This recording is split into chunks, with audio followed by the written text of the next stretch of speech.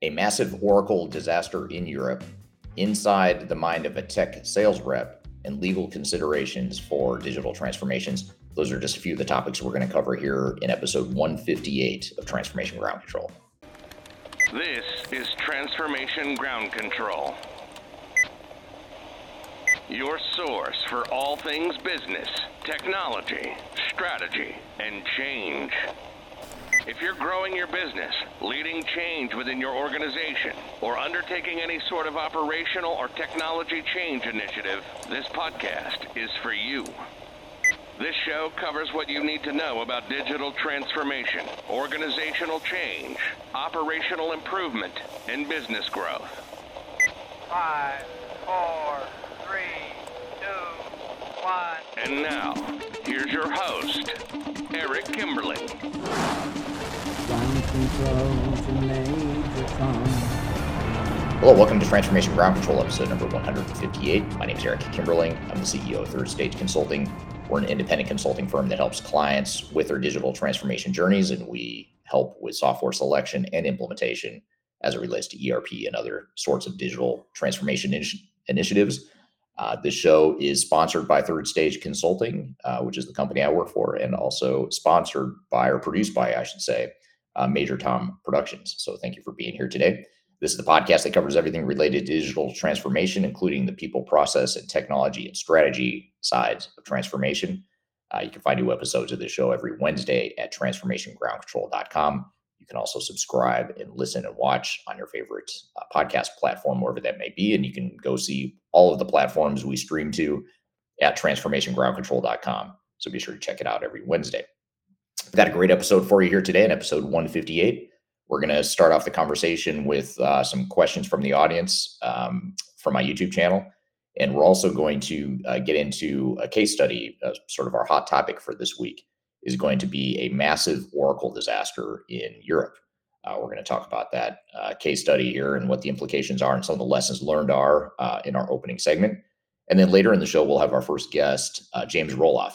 He's with Roloff Consulting. He's going to be on the show talking about unveiling the tech sales industry. So whether you're a person that's in the sales, enterprise sales space, or if you're a team member, an executive or a team member that is negotiating with or interacting with sales reps as part of your acquisition of new technologies, you're going to want to listen in on this conversation because we'll talk about both angles: how to sell more effectively and how to buy more effectively from sales reps if you're involved in negotiations and that sort of thing. And then later in the show, we'll have our second guest will be Marcus Harris. We're going to play you a clip from a previous interview we did a few months ago where he talks about some of the legal considerations in digital transformation, especially if you're procuring software and services to go along with that. What are some of the legal considerations there? Sort of a piggyback onto our first guest with James Roloff to talk about the tech sales industry. We'll keep going with that thread later in the show with Marcus Harris to talk about some of the legal considerations as well. So be sure to stick around for those guests. We've got a action-packed episode as always. But first, I want to get into some of the questions that we've received here recently on YouTube in particular. I'm going to dive into some questions here that we've received in recent days here on YouTube. And the first comment I wanted to address here is a comment that was on my review of Workday. Which is, if you aren't familiar with Workday is a SaaS-based cloud human capital management and financial system. And the comment here on YouTube in response to this video is that Workday is an awful accounting platform. It's like it has contempt for financial management. And the reason I wanted to unpack this comment is because I always get mixed comments on any review I do of any product. I do a lot of independent reviews of not just Workday, but also, SAP, Oracle, NetSuite, Salesforce, whatever software you're looking for a review of, chances are pretty high that I've probably done a review from a technology agnostic perspective. And the reason this is an interesting comment is because Workday originally started off as a human capital management software, and they've more recently moved into more financial management as well. And they're really starting to compete with the more comprehensive ERP software providers in the marketplace, which is an interesting strategy and a direction they seem to be going. But this particular comment is interesting because they're calling out the financial management piece of Workday and saying it's not adequate. And that's a fair comment. I mean, I trust this person and assume that whatever their business needs are not being well met by this particular solution. But I think it's a good reminder. The reason I wanted to pull this comment out is not necessarily to debate whether or not Workday is a good financial management system, but just to highlight the importance of really understanding what your business needs are as an organization, making sure you clearly define those requirements and that you assess and evaluate potential software solutions in that context. So, in this case, if Workday does not have the financial capabilities that you need, maybe it's because Workday just doesn't have the maturity of financial processes as do, or maybe not as much so as some of the more advanced or more sophisticated, more mature financial management solutions, like, for example, NetSuite. NetSuite's a SaaS-based solution that has been around in the cloud for about 25 years. And they started off as a financial management software and have since added a lot of capabilities on top of that. So I'm not saying that NetSuite's better than Workday, but you could look at a solution like a NetSuite or a plethora of other ERP and financial and accounting systems out there that do financial management better, and potentially you find a better solution that addresses that. Now, the question becomes was Workday deployed in this organization from this particular comment or commenter, I should say? Was it deployed in the organization primarily as a HR solution, and then they happened to just tack on or add on the financial piece of it, and that's where they got into trouble or where they found the mismatch? I don't know the answer to that from the person's comment here, but those are just some of the considerations to think about as you're going through a software evaluation and as you're looking at potential systems for your organization. Another comment I wanted to call out here that I think is worth noting is that this is a comment this is a comment that was actually on my top ERP systems for 2024 video. And every year I publish a ranking that sort of summarizes our team's findings and experience with different ERP systems in the marketplace. A few months ago, I published a video where I count down the top 10 ERP systems based on our team's experience, and it's meant to be a tech agnostic, independent, unaffiliated countdown or review of different systems in the market. And so this comment is from that video, and the person here on YouTube says some of these systems aren't bad, but in most cases, even with better systems, the third-party consultants installing have limited control over what any given module can do. 95% of the time, manufacturers especially need customizable systems. Everyone who's been through an ERP implementation knows the risk of a boxed system or a commercial off-the-shelf system. And I think this is a really interesting comment because usually comments I get on YouTube talk more about how you should be using more off-the-shelf standard functionality and not doing customization. But this person is coming at it from a different perspective, saying that most of the time you have to customize software and you need a customizable system. Especially in this case, it sounds like this person is in manufacturing or focused on the manufacturing space in that comment. And I agree with that. I think that going in with an expectation that you're probably going to have to customize something is probably a realistic expectation. But the question becomes, how much can or should you customize? A lot of these systems in the market now, you look at, for example, Microsoft Dynamics 365. That's a highly customizable solution, more customizable than a lot of systems out there in the marketplace. And in Microsoft's just one example. I'm just picking on it or using it as an example since it's such a major player in the space. But when you look at Microsoft Dynamics, it's a highly customizable system, very flexible, which can be a good thing. There's a lot of strength or a lot of benefit that can bring to your organization, but it also brings a lot of risk. If you start to customize too much, now all of a sudden you've changed the software, you've created something that it wasn't meant to do necessarily. And so that's where a lot of organizations get into trouble is they find that they've over customized. And once they start customizing, even in areas that are justifiably being customized, it's sort of a slippery slope that you start heading down where the organization gets used to the fact that they can customize and then they start over customizing, creating more problems and risks and headaches. So that's where, most people come in comments, and most people in the industry, I would say, would say that customization is bad. This person is saying the opposite, saying you need a customizable solution and that standard off the shelf software is risky. And I think there's risk on both sides. And this person brings up a good point that standard cookie cutter software is risky. It's forcing a change in your organization that may not necessarily be better. In some cases, yes, if you use the standard cookie cutter way a software was built, in some cases, yes, it's going to bring business value. Yes, it's going to be operationally acceptable or useful to your organization. But in many cases, the software has limitations or parameters that don't work well for your business. And then you're faced with a tough decision. Do we change the software? Do we customize the software and introduce that risk that goes along with that? Or do we change our business and potentially water down some of our operational advantages that we might have or operational strengths? Do we water that down and dilute that advantage in the name or in the spirit of preserving standard cookie cutter off the shelf software? And so that's never an easy answer. I know there's a lot of purists that would argue either side of that, but there is a huge gray area there. And I think having an objective view of where where it does make sense to customize and where it doesn't, that's where you're gonna thrive, is if you can make that objective decision. Last question I'll get to here is from my YouTube video that is the U.S. Navy failure, U.S. Navy ERP failure. Video is titled "Lessons from a $1 billion ERP Software Failure at the United States Navy." And in this video, I talk about the $1 billion spend and how the U.S. Navy got into trouble with this implementation. I encourage you to check out the video if you haven't seen it. You can go to my YouTube channel and just search U.S. Navy. You'll find it. It's one of the more recent videos that I've posted.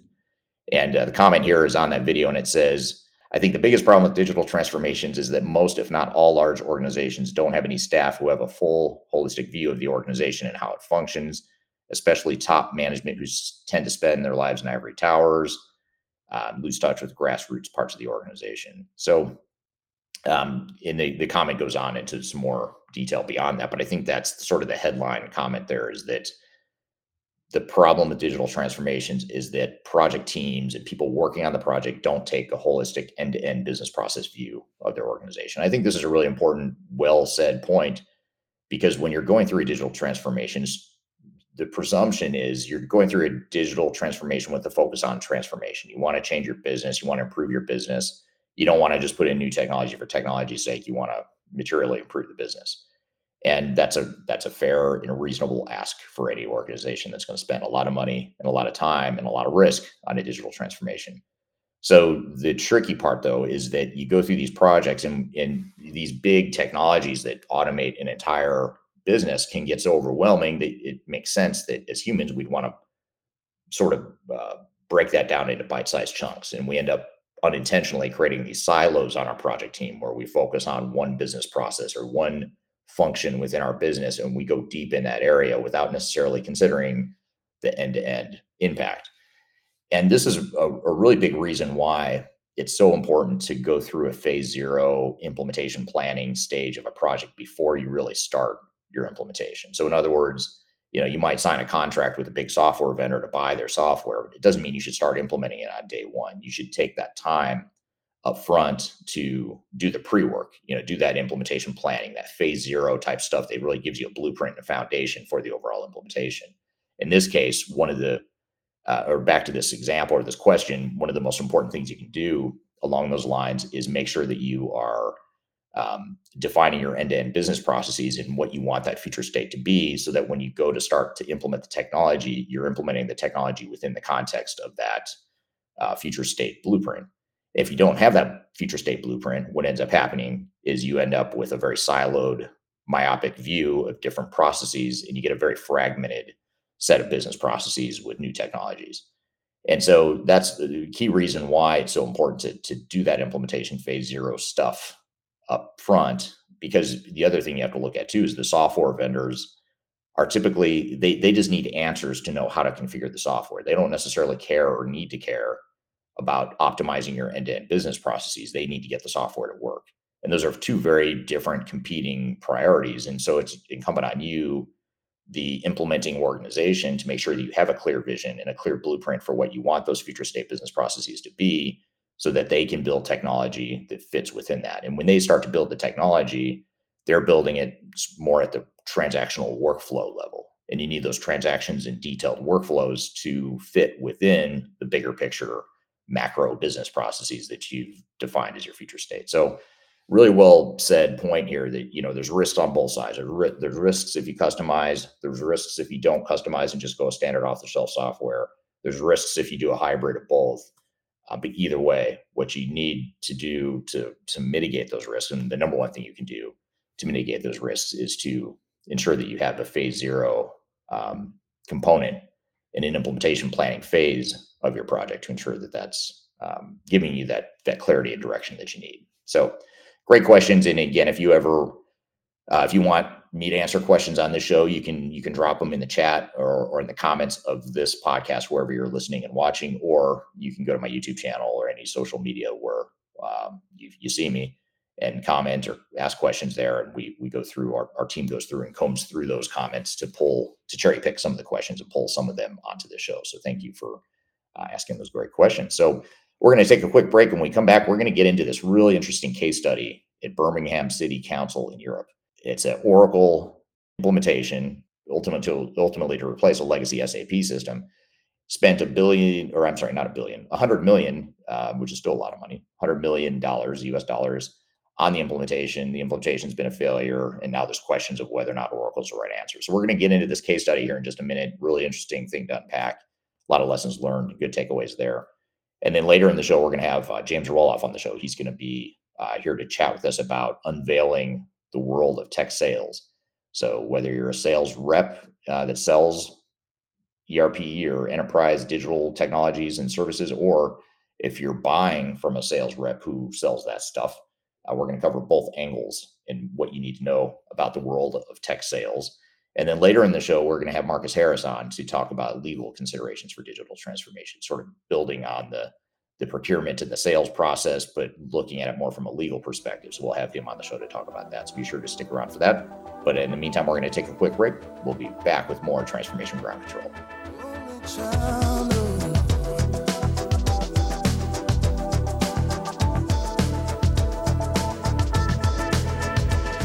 My name is Eric Kimberling, and I'm the CEO and founder of Third Stage Consulting. Before we dive too far into today's content, I want to invite you to learn a little bit more about Third Stage Consulting, who we are and what we do. I've included a link to a video right here that describes Third Stage in a bit more detail. It talks about our story, our history, our philosophy, our clients, our service offerings, and that sort of thing. But in general, what Third Stage Consulting does is we're an independent and tech-agnostic consulting provider.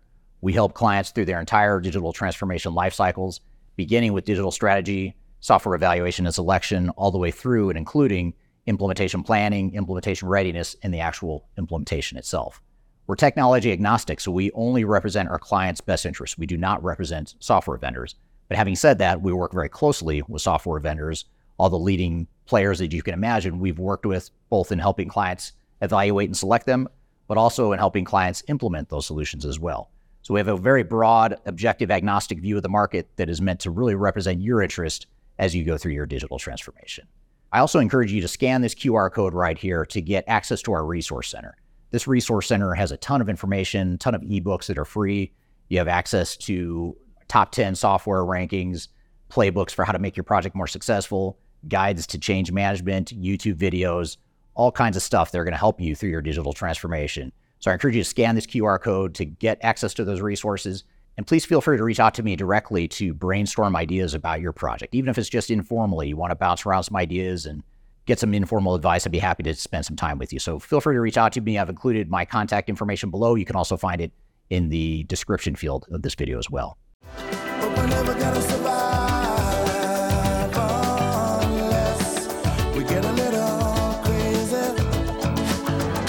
Hello, welcome back to Transformation Ground Control, episode number 158. My name is Eric Kimberling.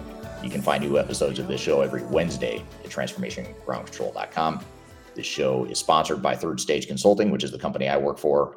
Third Stage is an independent consulting firm that helps clients with software selection and implementation, organizational change, data architecture, integration, as well as business process improvement. So any tech agnostic needs you have, you can find that through Third Stage Consulting. This podcast is produced by Major Tom Productions as well.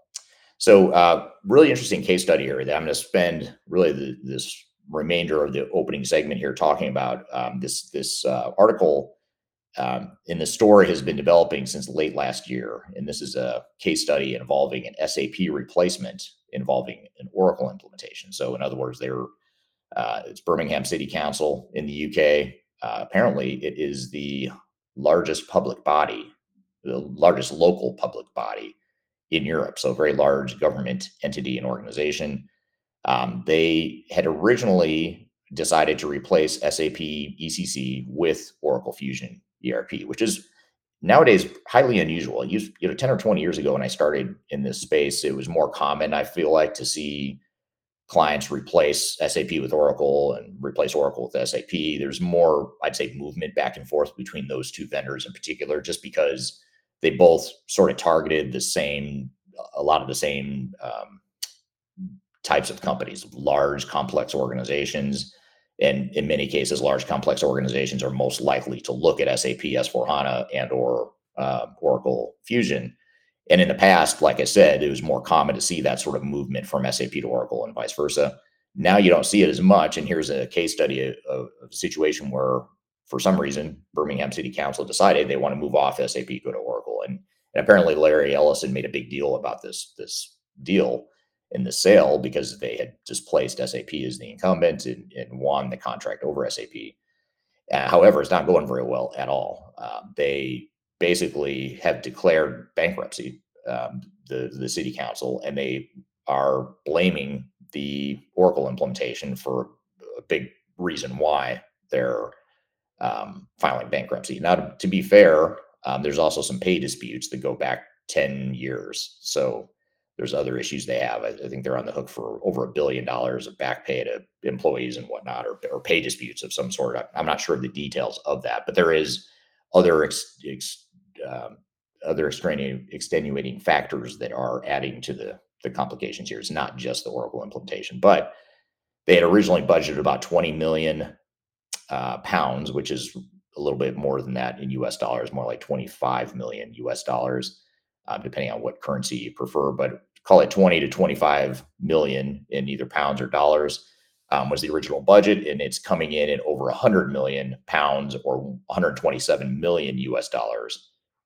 so far. And it's not done yet. It's still a disaster, even after spending over 100 million on the project. I guess just a few days ago or a couple of weeks ago, there was a city council meeting where the auditor that was doing an audit on the implementation was saying that the system is still not safe and compliant in terms of financial reporting and legal requirements. So a lot of major issues with this project. It doesn't sound like it's a usable product or solution at this point, the way they've implemented it, at least. And they're basically saying that they won't be able to issue an unqualified audit for the year if they don't get this fixed soon. So a lot of difficulty here with this project. There's also questions now whether or not they should switch or move away from Oracle. So they had, I guess, chosen Oracle back in 2019, but now there's questions of whether or not they made the right decision, whether or not they should scrap the entire implementation and move towards another solution instead. In June of last year, June of 2023, the council put together an optimization plan to get the project back on track. But as of December, the auditors are saying that there's still challenges with this optimization plan. It's not being effective, and what they're trying to do is establish a new clean instance of the software with a phased transfer from the current version. So in other words, they've gone live on this customized solution, but now they're trying to figure out if they can revert back to a clean instance, which presumably is going to be more standardized, more off the shelf, less customization. That's at least the perception I get from the research I've done here. But it's just not a good thing. I mean, you look at how much money and time has been spent on this and how backwards or upside down this project is. It makes you wonder if putting in new technology is really going to solve the problem, or if there's something deeper going on here in terms of how the software is getting implemented and how it's being managed, how organizational change is being managed, how business processes are being defined, et cetera. And just to give you a sense of some of the magnitude some of the challenge they're having, in addition to just some of the regulatory reporting issues, there are also some material problems, financial problems that are being created by this implementation. As of September of 2023, it's estimated that there was an error in a modification that led to unallocated transactions that are worth upwards of 100 million US dollars. So close to 100 million dollars of unallocated transactions that they can't track. And right now, so there's 100 million dollars of value lost right there. In addition to that, they're spending £500,000 per month with temporary staff to solve the problems that are related to that. So you look at this, it's not just the 100 million plus that they've spent on the implementation, it's the close to $100 million in unallocated transactions, the increased labor costs just to keep the system running to solve some of these problems. And you can see how this can spiral out of control pretty quickly, and where some of the challenges are coming in. So a lot of big challenges here with this implementation. I don't think, honestly, based on what I know, and again, this isn't a client, I don't have inside information about Birmingham City Council, but this is all based on just public information that I've researched. But I would have to say that it's highly unlikely, in my experience and opinion, that Oracle is the problem here. I think it's probably more to do with how the system is being deployed. Now, having said that, making a move from years and years of using a big system like SAP and then moving to an Oracle, that's a pretty big jump, and that's it's a cultural shift. There's a lot of skills that need to be upskilled or changed. That I don't know if that happened or not in this case. So a lot of challenges there that need to be worked through for sure. So we'll keep an eye on that story though. But in the meantime, I'd love to hear in the comments what you think. What do you think the big reasons for this Birmingham City Council debacle are? What are some of the lessons and takeaways? If you know any intel about it, I'd love to hear it in the comments. So drop that in the chat if you don't mind. I'd love to hear more about that. So interesting case study, and hopefully we can get some good lessons and takeaways from that.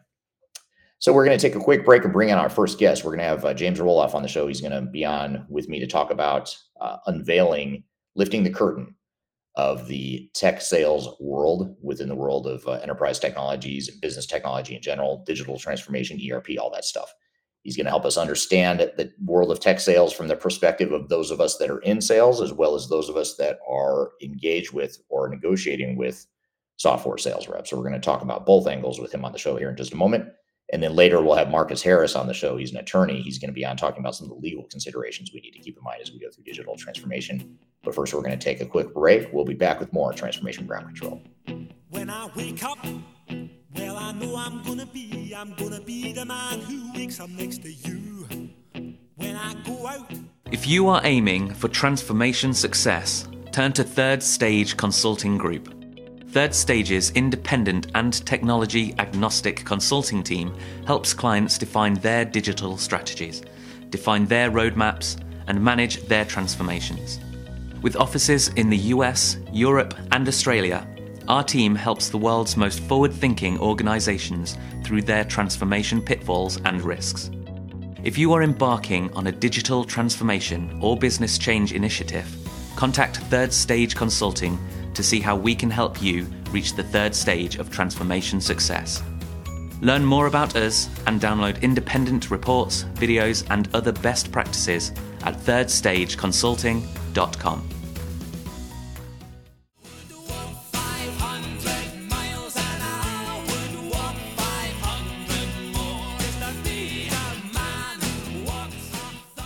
Hello, welcome back to Transformation Ground Control, episode number 158.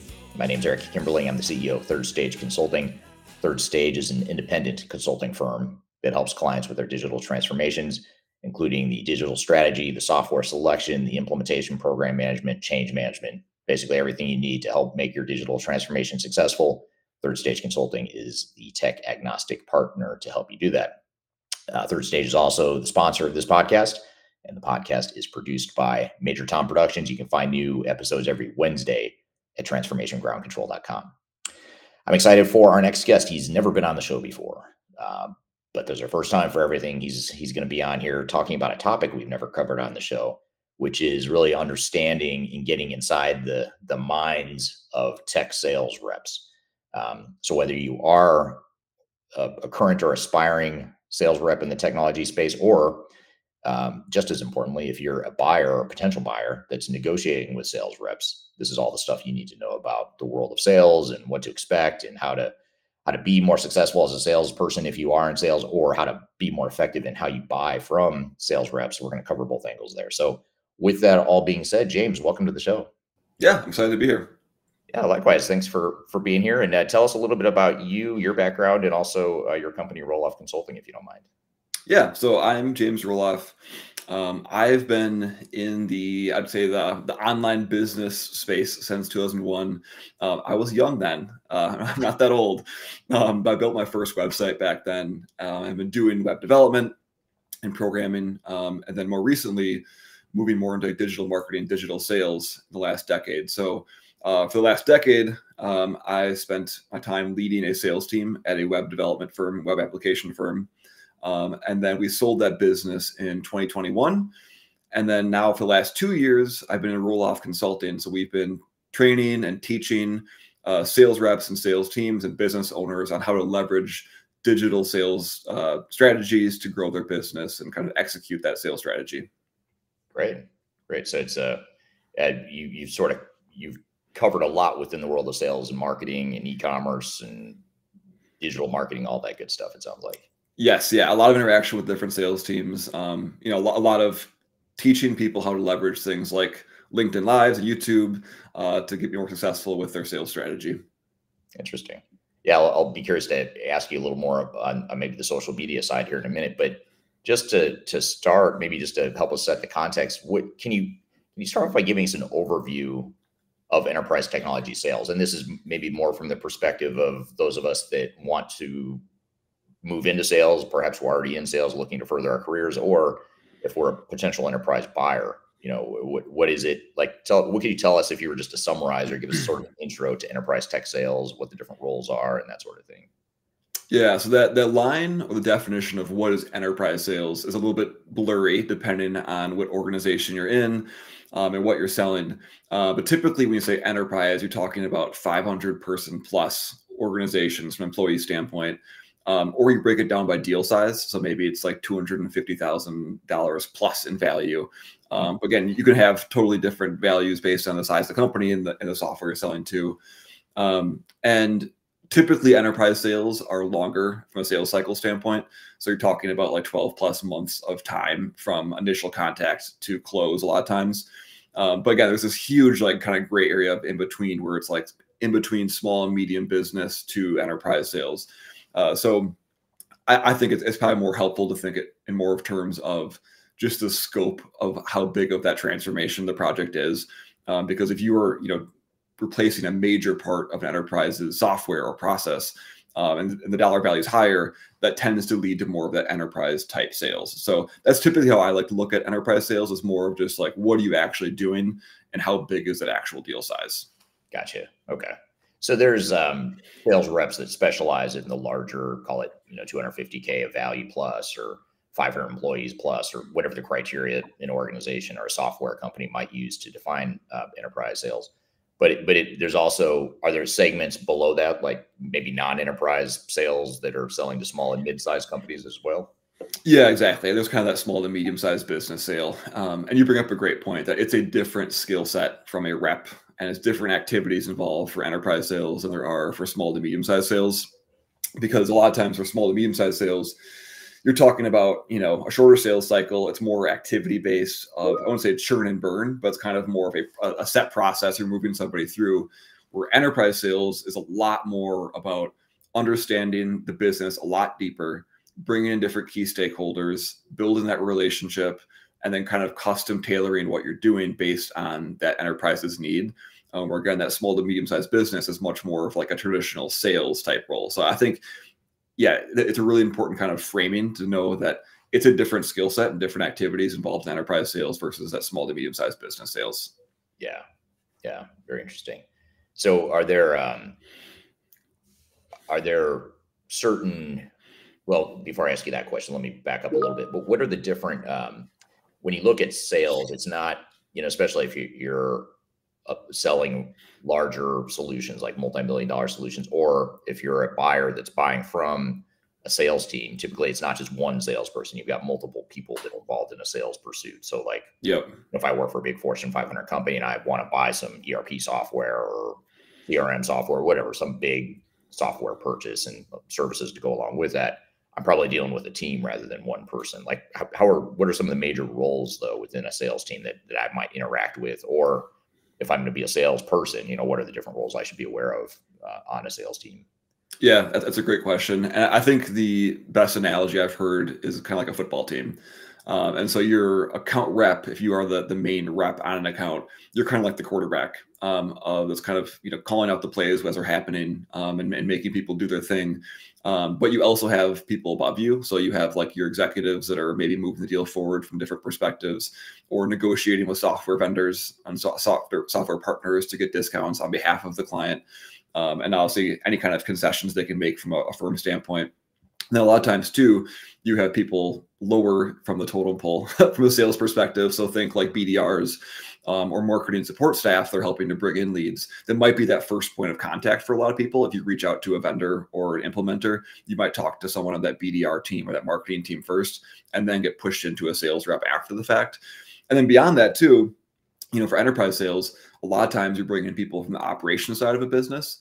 So consultants or process experts that might be involved as part of the implementation, but bringing them on earlier on in the process so they can correctly scope things out and make sure that from a technical perspective, all the needs are being met by the client too. So there's a lot of moving parts in an enterprise deal, which kind of goes back to the difference between enterprise and small to medium-sized business is that rep really has to be good at calling those plays and making things happen and knowing when to pull certain people in. Because if you're not good at that skill, you're going to flop from an enterprise perspective. Yeah. It's not a one man or one woman sort of proposition to be able to make those larger, more complex sales, I imagine. Oh, no, absolutely not. Yeah. Very good. Well, before I get to my next question, just to turn to the audience real quick, just to look where people are joining from today. Thanks for commenting, those of you that did, on where you're joining from in the world today. Here's someone I think James. Yep. I'm going to roll off where she has the same last name as you on the other side of the wall from James in Wisconsin. So thanks, Emma, for joining here today. She's been on the show as well, Emma Roloff. And then we've also got Tim from Connecticut. Thanks for being here today. Got someone from Alberta, Canada, Boston, Massachusetts, et cetera. So thanks for everyone that they commented here. Also curious, I also asked the question, kind of why are you here? What are you looking to learn? Are you coming at this from a sales rep perspective or from the perspective of someone who is buying or negotiating with or engaging with salespeople in your organization? This is from Jeremy on LinkedIn. He says, been in many work tech enterprise sales cycles over the various years. Curious what might be new and different in the year ahead. So it sounds like Jeremy's in the world of sales. And then a follow-up comment to something you mentioned a moment ago, James. Timothy on LinkedIn says, years ago, a division of Gartner did a study and shared that in enterprises, once the deal size was over 50K, the number of people on the buyer side was 8 people who all had to sign up before a deal was established. Have you seen that number going up or down? So I guess maybe another way to frame it is, how, from a buyer's perspective, how big or complex is that buying group usually for some of these larger enterprise deals that we're talking about here? Yeah, that's a really good question. And there's a lot of good data on that, as far as influencers versus decision makers, who's got signing power, who can only say no, but can't say yes to your deal, kind of the typical cliche stuff you hear in sales. So I think that numbers has kind of stayed the same. Obviously, below those 8 people are people that influence those people's decisions and the process too. But that also brings up a great point with enterprise sales, and that's that a good enterprise sales rep is bringing those stakeholders in early and not waiting until you're kind of 3/4 the way through the deal and then trying to bring them in and trying to win them over. So that's a big mistake I see a lot of times with sales teams is that they go after just the decision maker. And they go really, really far and the deal stalls because, wait a second, there's actually 5 more people that need to approve this piece of technology or the process we're trying to change. So trying to bring those stakeholders in at the appropriate time is a really big part of a good, successful enterprise sales strategy. Okay. Yeah. And kind of along those lines, leading into another question then, what, in addition to some of those tactics you just mentioned, what are some of the skills that you've seen be most effective and most successful with successful sales reps? Yeah. I mean, my number one skill that I always hired for was like an entrepreneurial spirit. So someone who kind of has that like mind that they're running their own little show, and they're able to take ownership of their entire process and build their own relationships and do their own thing. And they're not afraid to try things. They're able to take risks.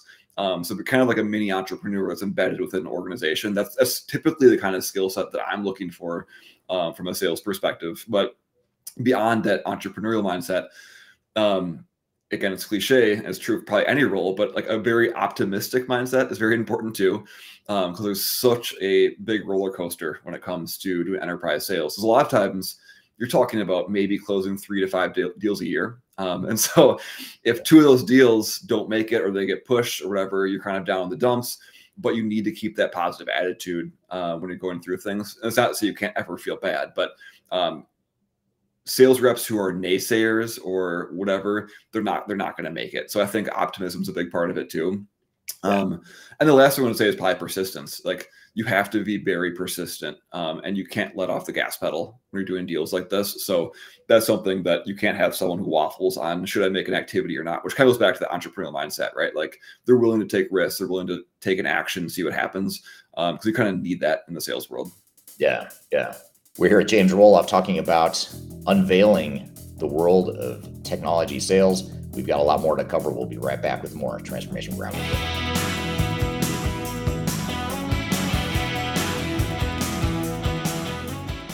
Interested in working for a company that truly values your unique skills and experience? Here at Third Stage, we don't hire based on resumes alone. We look at the full candidate, experience, and willingness to provide excellent service for our clients. Within a technology, independent, and agnostic consulting firm, you have the opportunity to learn across industries with a diverse group of clients. Our consultants also have the opportunity to diversify their portfolio and learn across technology systems. If you're interested in joining a high-growth entrepreneurial organization, please reach out to us at work@thirdstage-consulting.com.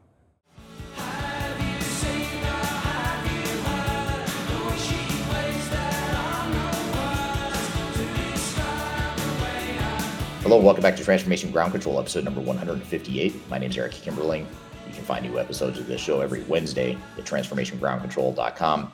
This show is sponsored by Third Stage Consulting, which is an independent consulting firm that helps clients through their digital transformation journeys. And the show is produced by Major Tom Productions.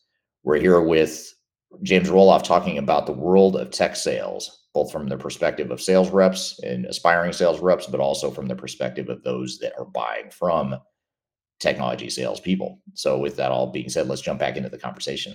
Are there other skills or blind spots that will undermine your ability to be successful in sales?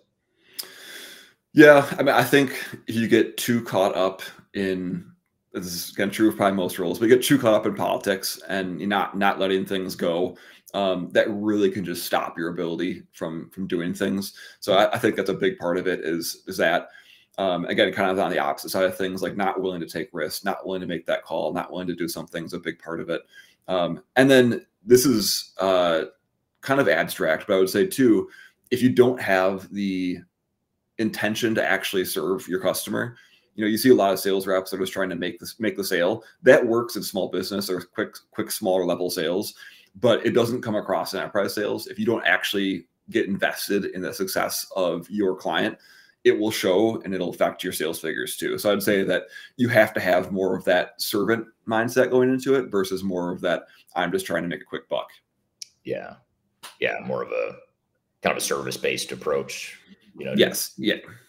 And part of that, I imagine, one thing you haven't mentioned yet is, really understanding and listening to what the buyer wants. I imagine that's a pretty important skill or soft, intangible skill that reps need to have.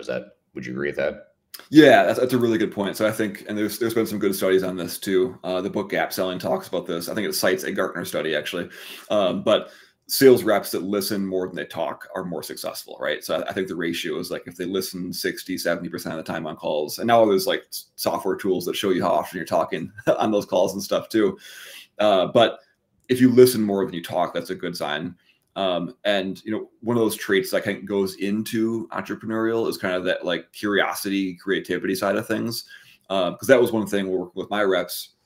If they were able to go into a business and get really curious about how that business works and who's involved, how they started the business and why they're doing things, and basically just kind of interview that business during those discovery calls versus simply looking like, do they have the budget? Do they have the time frame? Do they have kind of the band, the typical stuff, right? Like any person can, ask those basic questions. But if you are actually curious about how that business works and what their problem is, and kind of treat yourself almost like a doctor is trying to find the root problem, that's a much more successful sales rep. So I don't know if curiosity is the right word. So I don't think just strictly listening is like the answer. I think it's a deeper level. It's more of a mindset thing than it is simply an activity thing. Yeah.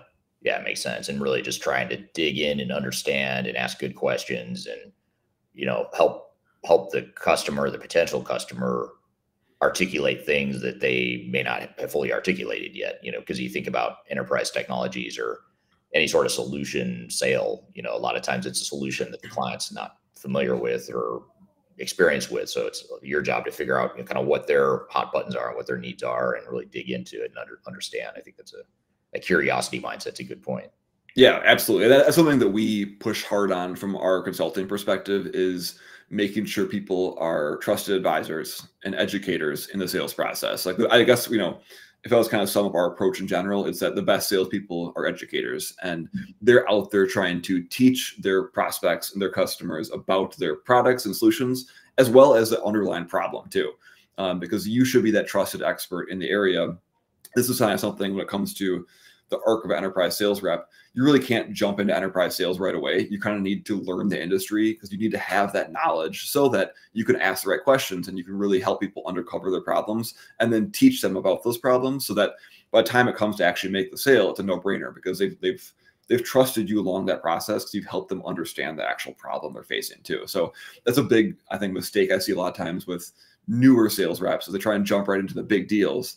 But if you don't understand what you're selling and understand how it fits into your customer's life and solves their problem, you're going to really struggle with being successful. Yeah. Yeah. Well said. And here's a comment from Carmen on LinkedIn, which is an interesting follow-up. She says, mindset is very important. EQ with consistent branding and outreach. Your personal brand is important. How you walk and integrity of what you say you're going to do is important. Yes, 100%. EQ, EQ, how important is EQ to being a good salesperson? I think it's pretty important. I would actually put personal branding, and I kind of hate the term personal brand. I'm slowly coming around to it, but I call it more of like authority, right? Like, are you an authoritative figure? Do you have that trusted advisor reputation? I almost think that's more important than EQ sometimes, because people will buy from people that they trust will get the deal done. You can't have like no emotional ability. You can't be like totally dead. And EQ is definitely a huge benefit. But I do think we will buy from people that are kind of weird or kind of awkward or have issues with, the emotional side of things. If they can truly solve our problems and they're really good at helping us understand our problems too, and they have a good solution for it. So I will say, like, that building up that personal brand, which is again something that we kind of focus on, and Emma's part of that sphere too, obviously, is as a sales rep, you should be out there educating in public, and you should be out in front of people, helping them provide value at scale. Obviously, with your customers, you're providing one-on-one help and one-on-one value. But a good sales rep nowadays is active on LinkedIn. They're posting content. They're doing things so that they come across as that trusted advisor. I shouldn't say come across, so that people know that they are that trusted advisor in that sales process. So I think that's a huge part of it. I think that Carmen makes a great point there. Yeah, that's a great point. And you bring up another sort of interesting thread here with the authority mentioned before. Tell us about your workshop a little bit, this coaching program you guys do, and what are some of the things you help sales reps do that are along those lines, like in terms of creating that authority and that perceived authority and all that stuff? Yeah, so we just launched the Catalyst community about 2 months ago, which is a online community, Slack channel, weekly calls, weekly educational content. And really the goal of it is to help sales reps and small business owners build online authority, build that personal brand through usually creating content and through building their platforms, so they can expand the reach and ultimately generate more revenue. But the goal is really to get people active and comfortable with being that online teacher so they can provide that value at scale that helps them build that authority. So that's really the kind of the gist of what we're doing from a training perspective. Yeah. And you do that from the perspective of helping sales professionals find opportunities and leads, or is it more about reinforcing and sort of augmenting a particular sales pursuits and things of that nature, if that makes sense? No, it does. Yeah. So it's not as much like outreach focused, right? It's a lot more inbound focused and outbound focused in the sense that you are really out there putting value out at scale, teaching people through the content that you create. I mean, you're a prime example of that, right? With all the content you produce, that you're out there providing value for free at scale. People see you, they trust you, and they reach out to you to get that help. So it's kind of that inbound lead perspective. But anyone who does this will tell you that it helps active deals too. If you have a pipeline and people are connected with you on LinkedIn and they see you talking about the problem you're talking about solving, in the boardroom discussions too, that helps reinforce the value you provide, helps you win more deals too. So it's not just about lead generation. It's actually about like improving close rate and kind of building trust across the entire pipeline. Yeah. Yeah. Super, super interesting. And it's interesting to hear you say that, because when you first said it, I was thinking, okay, that's a great inbound, way to create, some leads or whatever. But it's a really good point that you're also reinforcing your value and adding another layer of engagement with buyers or potential buyers that you might already be working with. That's super interesting. Oh yeah, we're talking about a 12-month sales cycle. It's very, very common that your contacts will connect with you on LinkedIn or whatever platform you're on, subscribe to your newsletter, whatever content you're doing that you're putting out that authoritative, information. There's a very good chance they'll connect with you and they'll kind of get that slow drip of good value from you, even outside of your normal sales discussions and sales meetings. Yeah. Yeah. Build that trust, authority, all the things you mentioned a moment ago. What do you see as the general future or prospects for the sales profession within technology and technology related services? So I think like a lot of things in the world, there's kind of becoming this split of some parts of the market are struggling and some are doing really well. So I think the kind of going off what we're just talking about, the sales reps that are able to put on that teacher hat and be providing value at scale and running these large complex deals and have the ability to do so, they're going to do really well. And I can tell you, from what I'm seeing, those jobs are still in demand. Companies want reps that can do that. And if you have a personal brand, like not in like the fluffy sense, but like the actual, like people trust you and you are a resource, you are in demand right now still.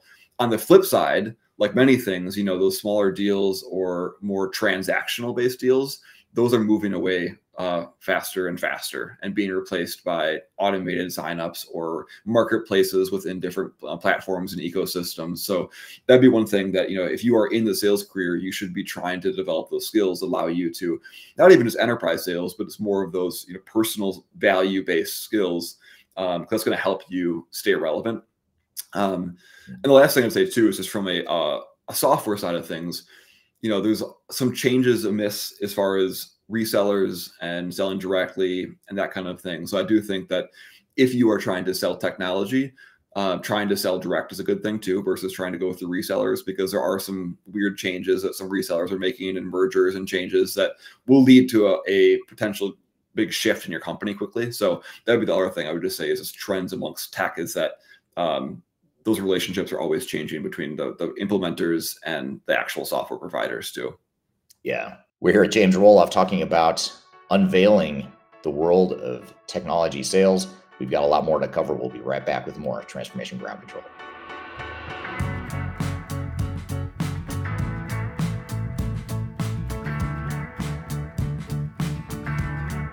I'm excited to share our newly released 2024 Digital Enterprise Operations Report. This free download is available on the Third Stage website at thirdstage-consulting.com. This report is truly packed full of technology-independent and agnostic insights for your project to ensure that you're strategically optimized for success. Download your copy today with the QR code in front of me or visit our website for more details.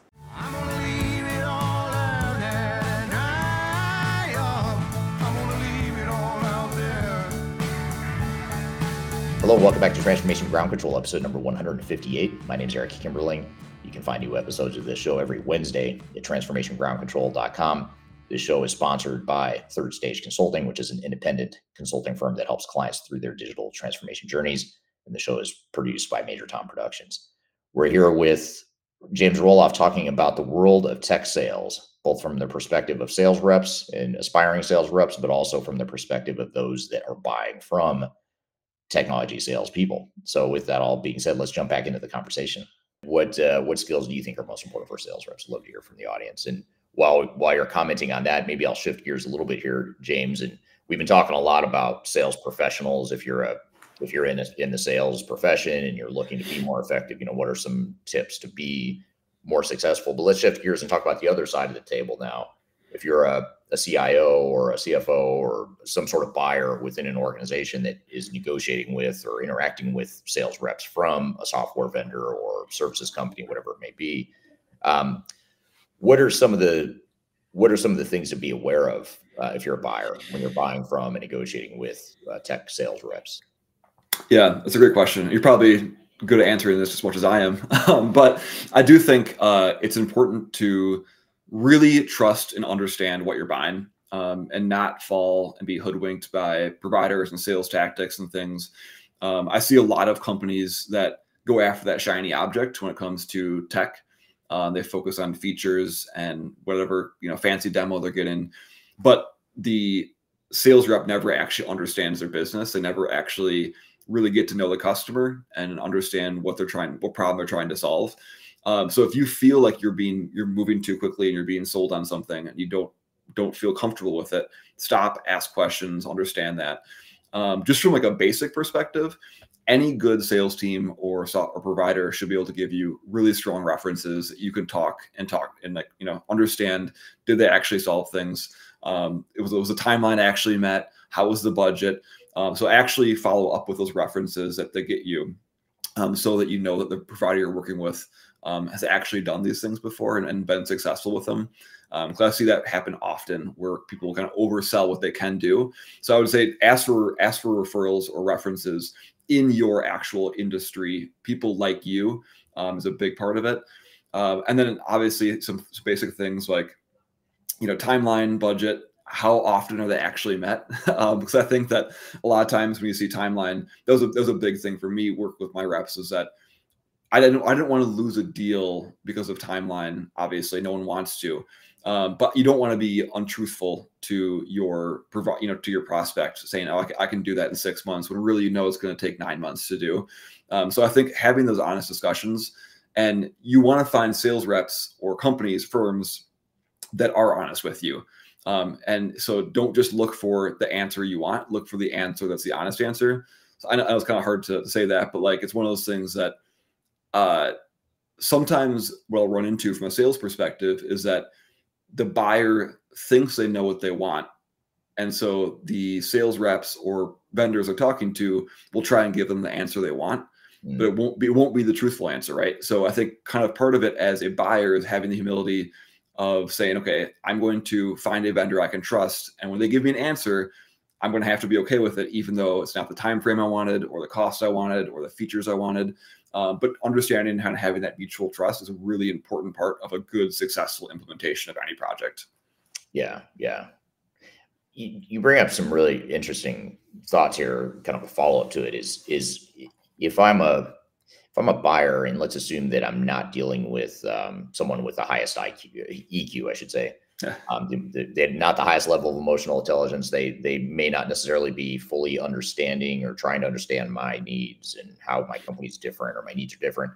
And a lot of in our industry, it seems as though there's a sort of a movement to sell, best practices or standards, cookie cutter approaches that are meant to accelerate a software deployment or make software easier to use, and things that are well intentioned, but when you're selling that, sometimes you create these false expectations or unrealistic expectations about what it really takes to go through, all the changes that need to happen to deploy software. So I guess my question is, if you're a buyer, how do you see through that? Like if you get a sales rep who doesn't have the most, I'm not going to go so far as to say they're trying to hoodwink you or intentionally trying to hoodwink you, but they're selling you some sort of standard methodology, cookie cutter approach that may not fit your needs. How do you see through that, or how do you dig into that if you're a potential buyer? Yeah, that's a really good question, because that's probably the most common thing that you see, right? Is that you have sales reps that get sales training on a process and you run people through it. That's what you do, right? It's like, and obviously sales is a profession and you want to get good at your skills. So you read books and you take sales training, do different things. But what that can create is kind of these robots that don't actually sell to the customer. They kind of just ram them through a process. Obviously, having a process is a good thing, and having a template is a good thing when it comes to making sure the quality is there and that you're actually delivering correctly. But to your question, though, that goes, I think, back to talking to references and really understanding, like, is what they're saying actually what happens, right? Like, or even like asking them, like, how many of your projects stay on budget? How many of your projects stay on timeline? And obviously they can lie, but then you have a whole different other ethical issue when it comes to lying. But I think really understanding how that firm works is a really important part of that process. And to me, that almost comes back to, do you trust that team that you're working with? Have you met, not just the sales reps, but the people that will be managing the project for you, or the people that will be consulting on the project for you? And having, I guess the easiest way to kind of tell is if there's discrepancies in who's saying what when you're talking to different people when it comes to time frame and budget and implementation, and just kind of looking for red flags. And I'll say in that too, that if you see multiple red flags in the buying process, stop, take a breather, look at different options. I've seen so many companies ignore red flags and then, because they want to get it done again on timeline or whatever it might be.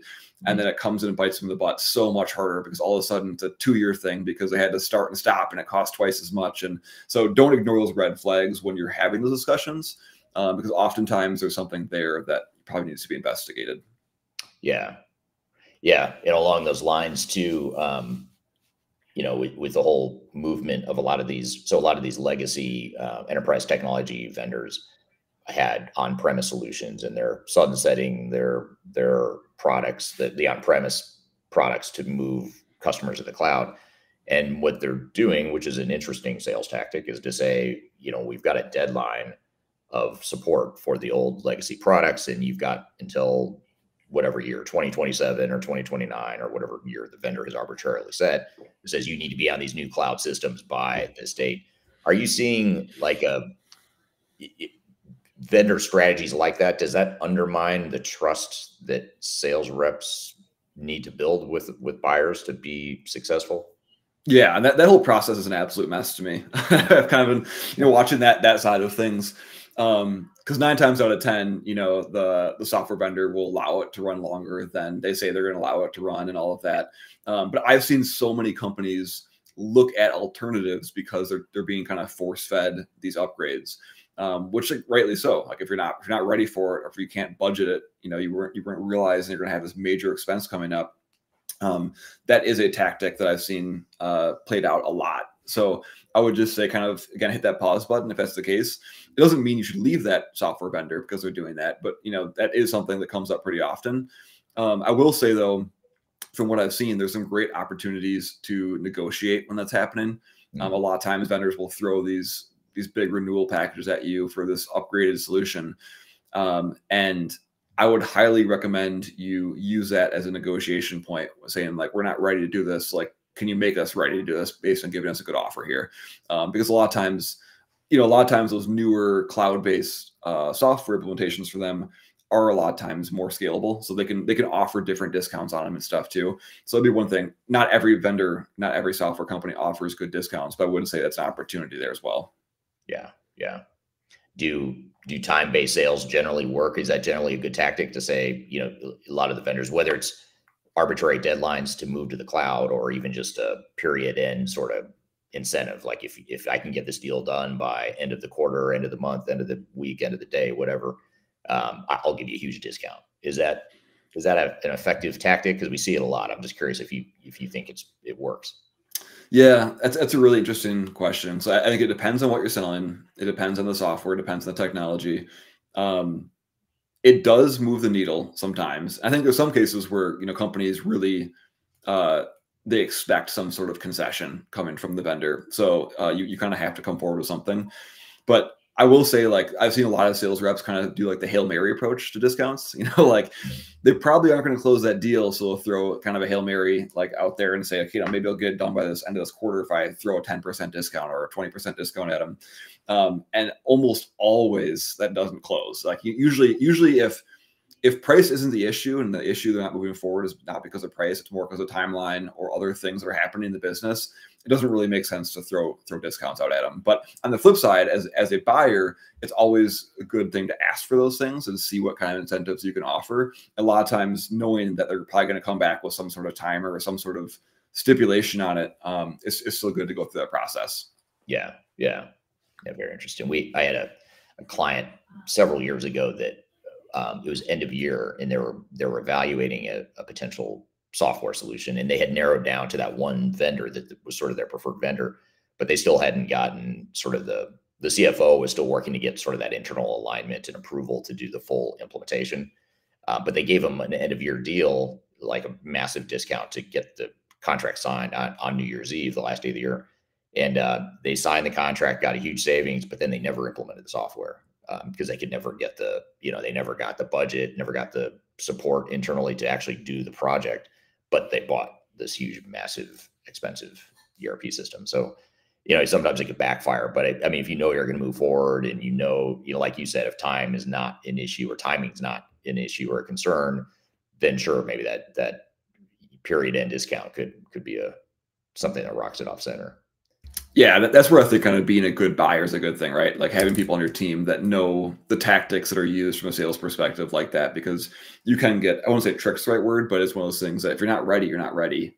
So, and discounts come back around. There's always another quarter that you can ask for something too. So I wouldn't frame it in that perspective by any means. Yeah. So I think you alluded this a little bit earlier, but I'll ask it again, and maybe we could go a little deeper here. But as a buyer, how do you ensure that you're protecting your interests and getting the information you need from sales reps? I know you talked before about talking to references and doing your due diligence, but maybe we could dig into that a little bit. What is it, if I'm a buyer, what's my responsibility to ensure that I'm not getting tricked or hoodwinked or maybe even unintentionally key information that I need to know is being left out? Maybe I have a sales rep that's not educational. They're not acting with authority and teaching and all the stuff you talked about earlier. On the flip side, what do I do, if I'm a buyer, and, what are my responsibilities to ensure that you're getting complete information, protecting your own interests? Yeah, that's a great question. So it's kind of layers to it, right? I do think I kind of said it before, but if you feel uncomfortable with how something's happening, that's a good chance to kind of pause, talk to other vendors. Just because you have a deal that's kind of progressing with one vendor or two vendors doesn't mean you can't stop for a second and talk to somebody else. There is, depending on what you're buying, there's a lot of value in bringing in consultants that do this, over and over again, because they are used to this process. They know all the vendors, they know all the partners, they can provide references for you. So I do think, if you're talking about a piece of technology that you're going to buy once every decade, it's probably worth to pay extra to have someone come in that actually knows what they're buying, especially if your team is not used to buying something like that. It's been 10, 15 years since last time you've really in earnest looked at replacing a major part of your technology stack. That's probably good to bring somebody in to help out with that too. Kind of an underrated thing that you can do with some vendors and some implementers is, ask them if they can do some sort of paid discovery with you. Or some sort of like paid proof of concept with you. I think that's something that's really underutilized. That's like a very good investment of if you're not sure that the whole process and architecture of what they're proposing is quite right, you don't quite feel comfortable with it, asking them, hey, can we do some sort of paid engagement, like a 90-day paid engagement where your team comes in, and looks at our processes and talks about how the software is going to integrate and kind of roadmaps things that way. And 9 times out of 10, they'll offer to roll that into the cost of the actual project if you move forward. But worst case scenario, you pay probably a good chunk of money, but not nearly the same as picking the wrong software or the implementation services and all of that. So I think that's something that I recommend people look at is you can't ask a vendor to do a lot of work for you before that sale happens. But if you want to see what kind of value they can provide and what kind of solution they're really trying to get at, saying, is there some sort of paid engagement we can do now? And they'll be happy to hear that too, because that knows that it's a mutual partnership, mutual relationship, and that you're not trying to just get free services out of them. Because on the flip side, as a vendor, I've gotten free discovery roadmap things given from my competitors saying like, hey, I want to buy this from you, right? So I think a lot of vendors are burned by giving too much information when it comes to like custom planning information, because a lot of times buyers will take that to their preferred vendor and say, here's what somebody else did for me. But if you're offering to pay for it, I think that's a really good option too. So that would probably be something I would say, getting an outside consultant or someone that really knows that buying process, and then offering to some sort of paid discovery or paid proof of concept is a great way to feel a lot more comfortable going into the process. Yeah. We're here at James Roloff talking about unveiling the world of technology sales. We've got a lot more to cover. We'll be right back with more Transformation Ground Control.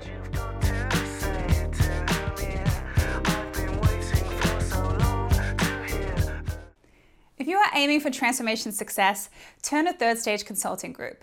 Third Stage's independent and technology agnostic consulting team helps clients define their digital strategies, define their roadmaps, and manage their transformations. With offices in the US, Europe, and Australia, our team helps the world's most forward-thinking organizations through their transformation pitfalls and risks. If you are embarking on a digital transformation or business change initiative, contact Third Stage Consulting to see how we can help you reach the third stage of transformation success. Learn more about us and download independent reports, videos, and other best practices at thirdstage-consulting.com.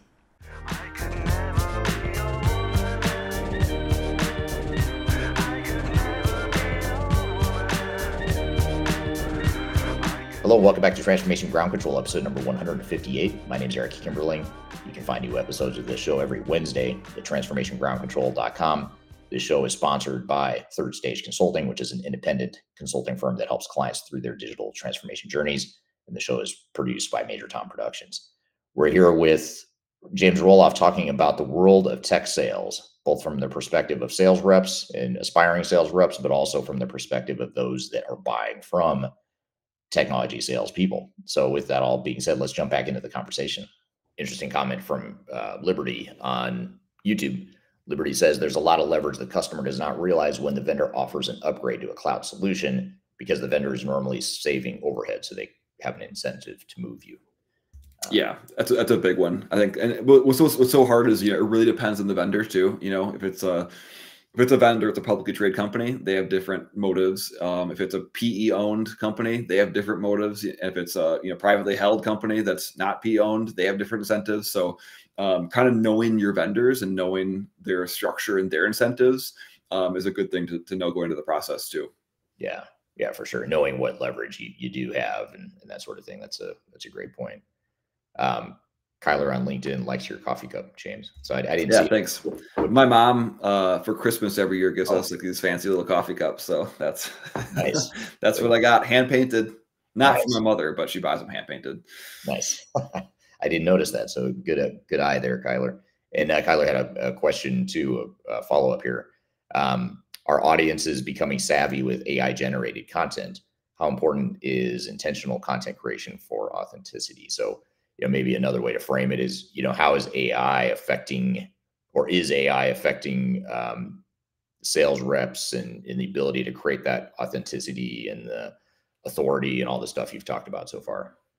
Yeah, that's a great question. It goes a lot to what we do from a sales training perspective, because AI is becoming a lot more prominent, like from a content perspective. And I think people who are used to seeing AI or use the tools themselves can see it on like a LinkedIn feed right away and say, okay, I recognize this pattern. Like, it's got a bunch of weird emojis in it and hashtags at the bottom and whatever else. But there's ways to do it where, you're customizing it and using AI to brainstorm content or outline content for you and then building out yourself. But to her question, yeah, I think people are becoming more and more, just kind of sick of seeing AI content, or they're getting kind of used to seeing it.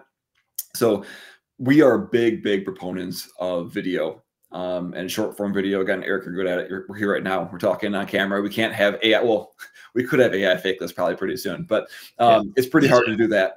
Yeah, no one would ever know. Yeah, exactly.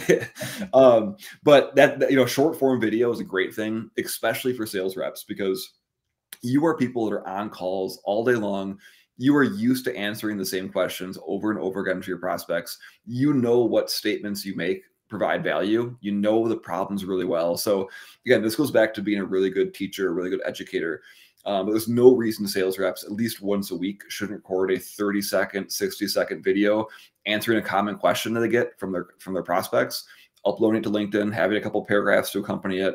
That's the kind of stuff that AI can't fake. And it really helps you build up your personal authority. Yeah. It's very, very true. And, you think about AI generated content, maybe just a broader pattern too, is that, blogging and LinkedIn posts, text posts are fine, but there's something about video that people connect with more. You can see the person, you get a feel for their personality, things that you wouldn't get through just posting an article or whatever it may be online. So I think, do you see that video is more effective in building connections and trust than any perfectly worded blog or, text that might be created? Yeah, 100%. I'm sure there's good data on this too. But the best thing you can hear as a sales rep who's doing some sort of digital strategy is that the first time you meet someone, they say, I feel like I already know you, because they see so much of your content. I'm sure you've heard it, Eric, too, from all the content you do. If you're at a networking event or with prospects and they say, I feel like I already know you, that means that like they already have that weird, trust, even though it's kind of a strange thing, because like you don't know them. Like they're just someone who's lurking. They probably never comment. They probably never like on your content. But that to me is a sign that a sales rep or a business owner, or whatever you are in an organization, that you are doing it right. If someone says that, because that means that you're coming across super authentic and you're providing value in the content you're creating. So that's always a really good measurement of, you're doing well if you're able to get those comments made to you. Yeah. It's a good litmus test for sure. And it tells you too that not that the deal is done or that you've been successful in closing a deal, but it tells you you're in a good position and you're doing the right thing. You're doing a good thing to help your prospects or your conversion rate or close rate, whatever. If you have that sort of connection from someone. Yeah, no, absolutely. Which is something we didn't really bring up either. That there's cases where your product as a sales rep, your product or service is not the right fit for your customer. It's kind of like not quite, it's a little adjacent, but maybe someone else is better for it. And those sales reps that are more educational, consultative, they build that reputation not only by creating content, but again, by also being direct with their customers too. Because again, that's probably another thing I see pretty often is that you have a tech solution that could be configured to be, solve the customer's problem, but kind of like halfway do it, versus, a software solution that's truly the best fit for it. And these sales reps that are successful will lose deals and lose opportunities because they're not right fit, but be honest and refer maybe even like a potential, adjacent competitor, saying like, hey, you should really go talk to them. Like they're a better fit for you. That comes back to you in your sales career going forward. But that's one thing from a buyer perspective. Just be aware that some sales reps might try and jam you into something that isn't the right fit. You want to find those sales reps that are truly, trusted advisors, consultants that are working on your behalf to find the right solution. And one of the telltale signs of people like that is that they're willing to do things like saying, hey, I don't think we're the right fit for this. You should talk to so-and-so instead. So that's definitely a big part of that authenticity and building that trust too. Yeah. And that usually comes back around. I mean, there's been times where we've done that, as a company, you tell someone, hey, this isn't a good fit and here's why. Here's someone that could do a better job.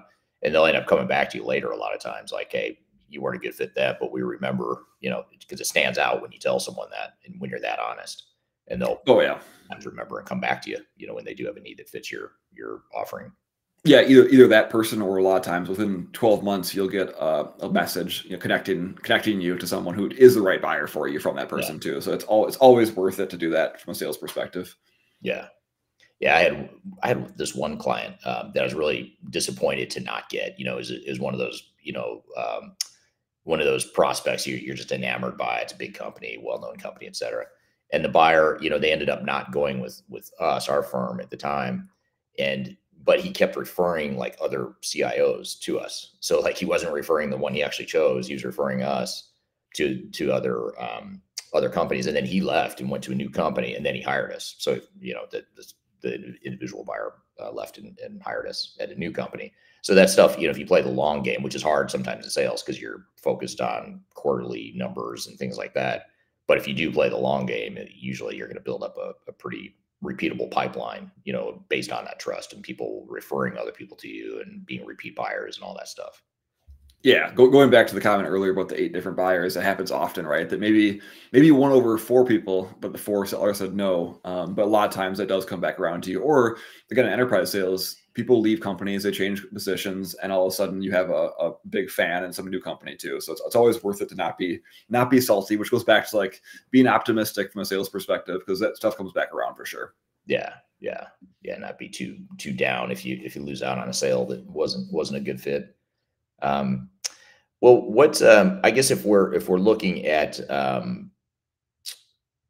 those that are interested in or already in sales, what's some closing advice that you would give to people wanting to further their career in the sales profession?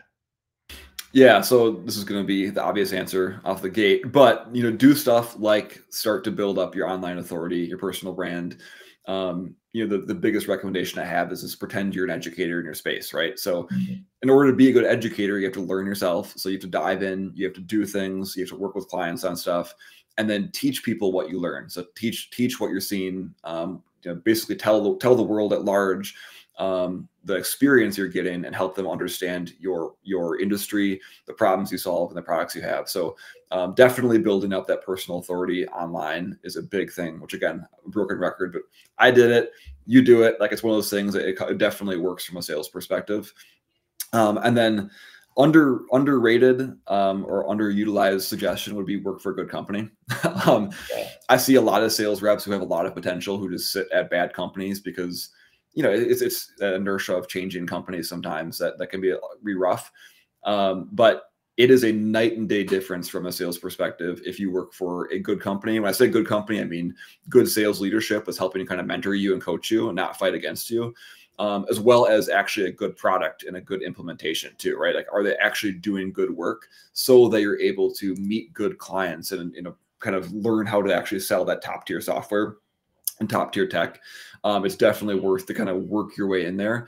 And I wouldn't sleep on small companies and small implementers, either. There's definitely an opportunity there, but just look for a good, high quality company that you can grow at that has good technology, and then work hard. That's kind of the path to being good at sales. Yeah, very good. And then what about those of us that might be buyers, we're CIOs or part of projects teams that are part of a steering committee or whatever, that's buying a complex enterprise solution from a sales rep. What sort of closing advice would you leave with potential buyers? Yeah. So, I go back to making sure that you really have a good relationship with that vendor, like an honest, open, authentic, trusting relationship. And if there's anything that you're seeing there that's giving you uncomfortable feelings or red flags, understanding them before moving forward. Because I think the biggest thing that I see is that companies move forward with the wrong vendor, they purchase the wrong software, and whether it's because they feel rushed because of their own internal timeline, or they wanted to save 15% on the total cost of the project. And then again, you see it all the time. All of a sudden, it's 2 years later, it's not implemented, and they're paying a lot more money, and it's taking a lot longer because they didn't trust and didn't have a good vendor at the beginning. So I think making sure you get it right the first time is a really important part of that.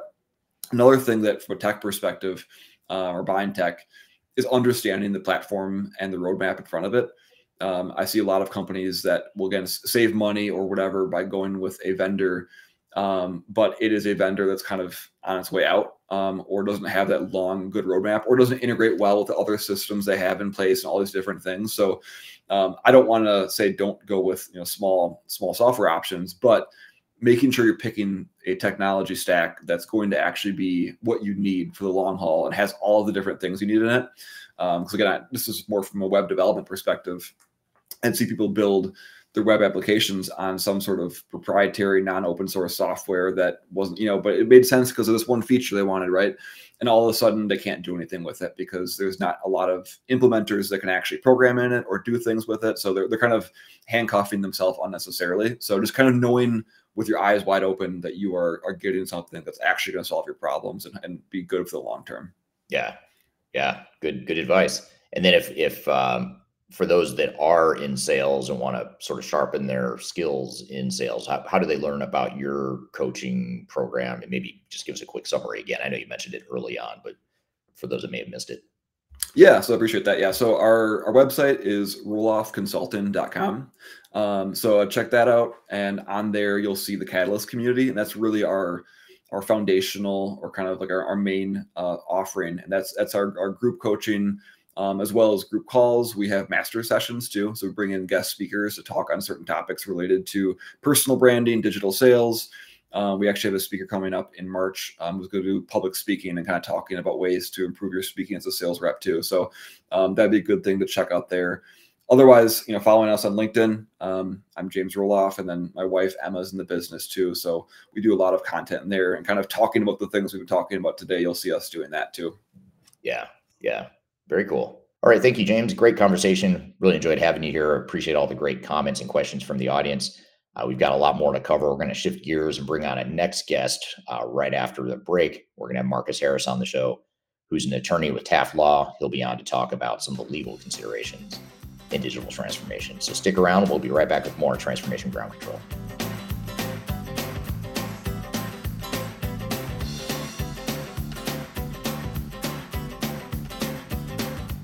My name is Eric Kimberling, and I'm the CEO and founder of Third Stage Consulting. Before we dive too far into today's content, I want to invite you to learn a little bit more about Third Stage Consulting, who we are and what we do. I've included a link to a video right here that describes Third Stage in a bit more detail. It talks about our story, our history, our philosophy, our clients, our service offerings, and that sort of thing. But in general, what Third Stage Consulting does is we're an independent and tech-agnostic consulting provider. We help clients through their entire digital transformation life cycles, beginning with digital strategy, software evaluation and selection, all the way through and including implementation planning, implementation readiness, and the actual implementation itself. We're technology agnostic, so we only represent our clients' best interests. We do not represent software vendors.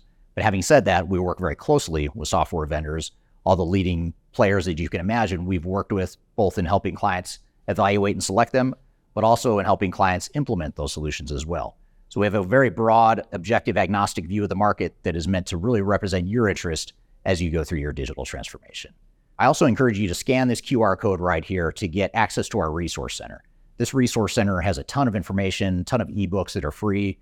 You have access to top 10 software rankings, playbooks for how to make your project more successful, guides to change management, YouTube videos, all kinds of stuff that are going to help you through your digital transformation. So I encourage you to scan this QR code to get access to those resources. And please feel free to reach out to me directly to brainstorm ideas about your project. Even if it's just informally, you want to bounce around some ideas and get some informal advice, I'd be happy to spend some time with you. So feel free to reach out to me. I've included my contact information below. You can also find it in the description field of this video as well.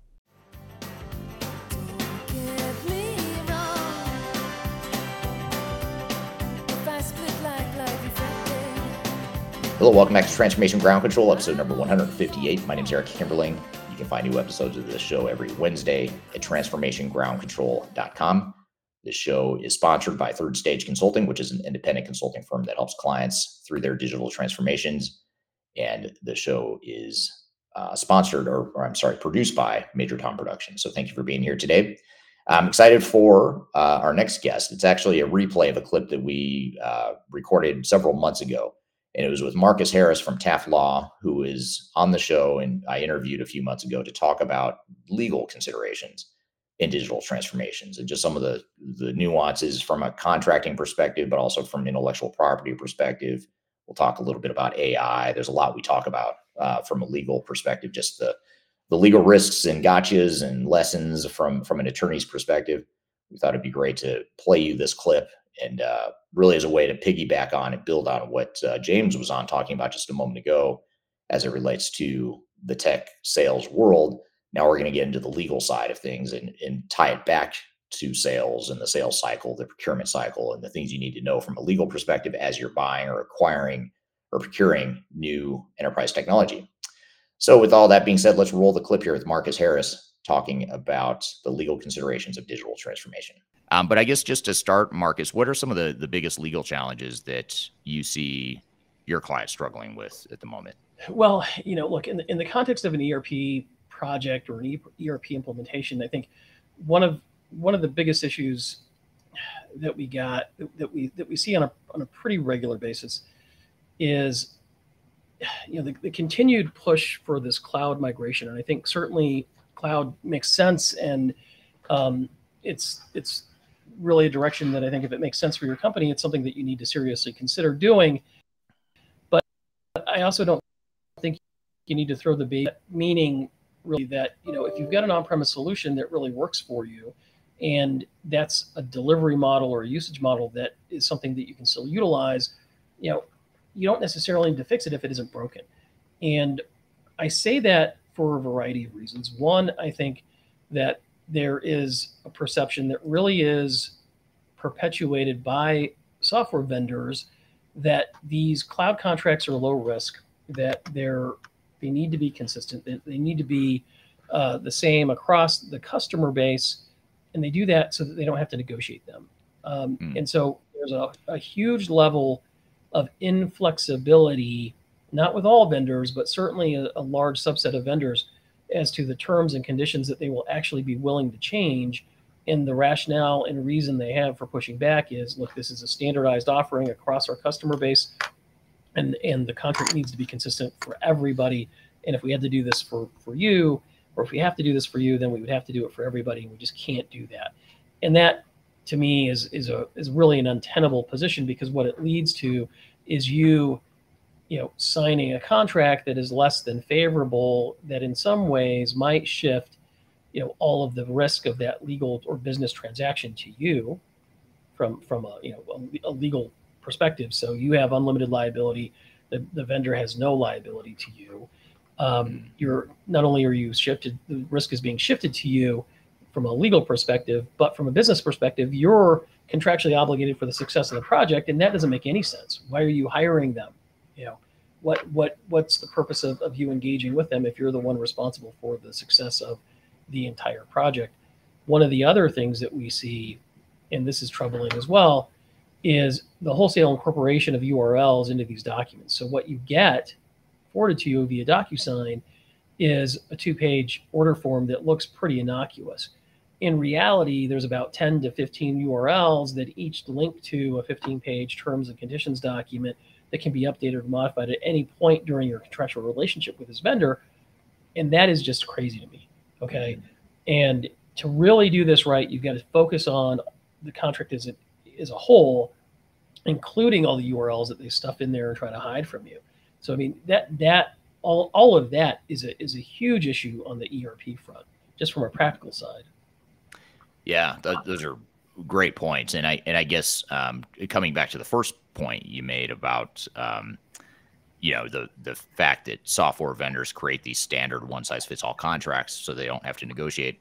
If let's say I'm a CIO at a $100 million U.S. turnover or an annual revenue sort of a company, $100 million in revenue, I'm a CIO or an IT director, and I'm dealing with SAP or Oracle, a company that has tens of billions in revenue and just massive company compared to me as my organization.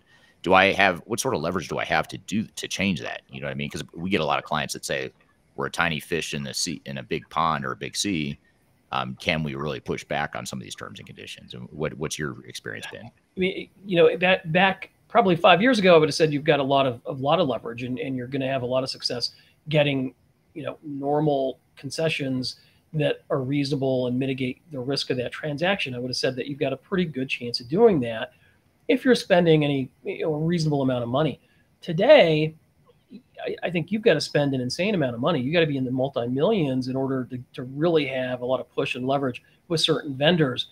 And so what your strategy needs to be, and be clear, I am specifically talking about the software side of this transaction, not the implementation side yet. Right. Okay. And so if if you are not spending serious money with this vendor, there's going to be no incentive for them to get off their standard positions, and their standard positions are absolutely horrible. Okay, and so what you need to do is make a list. Have an attorney or your in-house people go through that contract and identify, the top 5, top 10 things that are the most important to you, or the riskiest, really. And importance and risk are kind of two sides of the same coin. And once you have done that, you can kind of assign a risk rating to them and figure out, okay, if I don't get all 10, which you're probably not going to get, what can I really live with, and what do I really need to push for? You've got to break them down into business issues and legal issues. And the business issues always drive the legal issues. And we like to say, well, all issues are really business issues, but pure, business issues, what kind of warranty are you getting? What's the limitation of liability?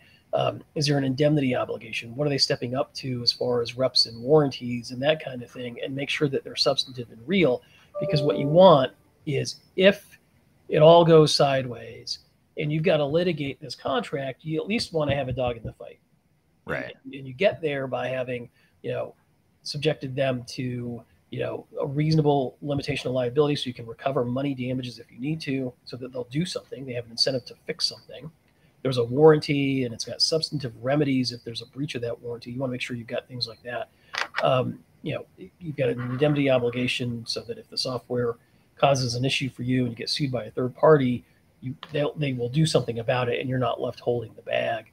So, really the way to mitigate that is to pick the big top 5, top 7, top 10, whatever it is. Yeah, you may not get everything you want, but if you get the top 5 or however many, high priority showstoppers, that's a pretty big deal. Yeah, I mean, and it's not about nuance depending on the vendor and the size of the transaction. It's really just that it's what can we get? What's going to make this an easier transaction for us? Right.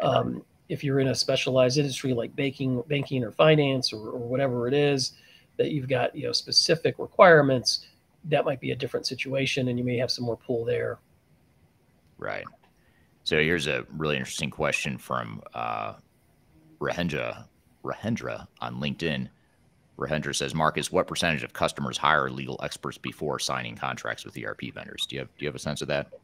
It's hard to say. Not enough of them, to be quite honest with you. There's an old saying in my industry that early legal advice is not expensive. Right. And if you spend, I don't know, the legal spend has to be proportional to what the business deal size is. But let's say you spend 5% or 10% of the deal size on a legal review of the contract, you're going to put yourself in a much better position if you didn't, because God forbid you've got to enforce that contract in some way. You never negotiated it. You're not going to have any success.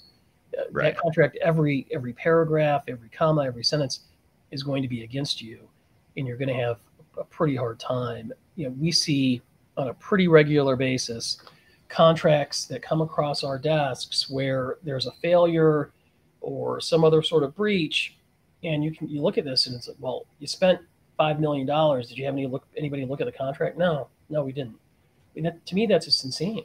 I mean, yeah, the risk is there. Why not mitigate it? Right. Well, in your internal legal counsel, if you have that, if you're a big enough company to where you have an internal, general counsel or a legal team, that helps, but they generally don't negotiate these kind of contracts every day like you do. So I think that's one of the big things that companies overlook too, is they look at it from a pure T's and C's perspective, and they probably, your internal legal counsel can presumably help with a lot of that, but there's a lot of nuances that are unique to the industry and a lot of gotchas and pitfalls that you wouldn't know just from being an attorney. You would know from being an attorney that does this all the time. And I think that's a nuance that a lot of organizations miss out on too. Yeah, I couldn't agree more. I mean, I think any attorney that looks at a commercial contract is going to be able to look at, 3 or 4 issues and understand that doesn't seem reasonable. But, the great challenge with agreements, is particularly in this industry, is what is there reasonable? Is it market, so to speak? That's not something that you're going to know if you don't do this all the time. And then the other thing that you're not going to know, which is equally as important, is it's easy to see what's in the contract and tell a client it's reasonable or unreasonable, or it's risky or not risky. But what about the things that are supposed to be that are not? And if you have no experience in this area, you're not going to even be able to key in on those issues. And that, to me, is worth, the price that you're going to pay for an attorney review. Yeah. We're here playing you a clip with Marcus Harris talking about the legal considerations of digital transformation. We've got a lot more to cover, but first we're going to take a quick break. We'll be back with more Transformation Ground Control. Let me tell ya, and it's a world that man can eat at all. When things are big that should be small. If you are aiming for transformation success, turn to Third Stage Consulting Group. Third Stage's independent and technology agnostic consulting team helps clients define their digital strategies, define their roadmaps, and manage their transformations. With offices in the US, Europe, and Australia, our team helps the world's most forward-thinking organizations through their transformation pitfalls and risks. If you are embarking on a digital transformation or business change initiative, contact Third Stage Consulting to see how we can help you reach the third stage of transformation success. Learn more about us and download independent reports, videos, and other best practices at thirdstageconsulting.com.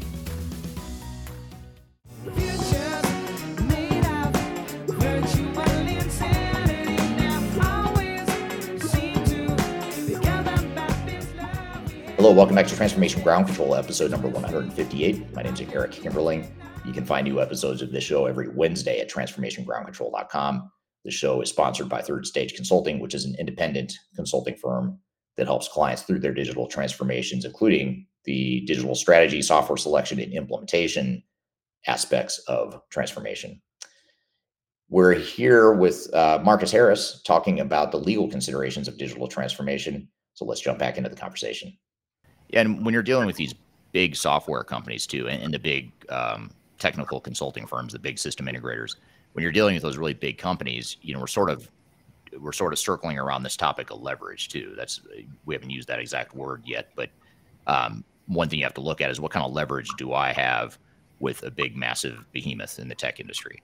And part of it is the knowledge that, someone like Taft or you, Marcus, could bring to the table. But there's also a leverage that comes with that too, that I think is really important. And it comes from hiring companies like Third Stage too. Even though we're not attorneys, we're not here to negotiate contracts, but we do provide, part of the reason why clients hire us throughout their digital transformation is to help provide leverage, to where they have ownership and leverage over the project and over their partners.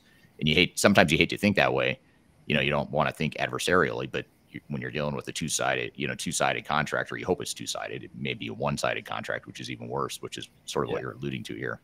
You need that leverage and that negotiation leverage. I've seen it with you, where a client hires you, and it's not just the knowledge you bring; it's the fact that you have an attorney from the outside that's helping you, and that changes the dynamics of the relationship and the conversation in general. Well, it really does. And I mean, I think one of the other tips here is you need to hire experts. Okay. If you don't have the in-house expertise, and the life cycle of these products is pretty long, right? And maybe in your career, if you're at the same company, you do this maybe 2 or 3 times in your career, right? Maybe if you've jumped around companies, you've done it 5, 6, 7 times. But having said that, I mean, you may have some understanding of how these things go as an individual professional, but hiring attorneys and hiring consultants that can develop RFPs, RFIs, conduct software demos, develop scripts, all of that stuff is incredibly important for you to get an understanding of what you're about to get into, mitigate the risk associated with it, and really someone that can benchmark what you should be doing against what other companies your size are doing. That's invaluable information.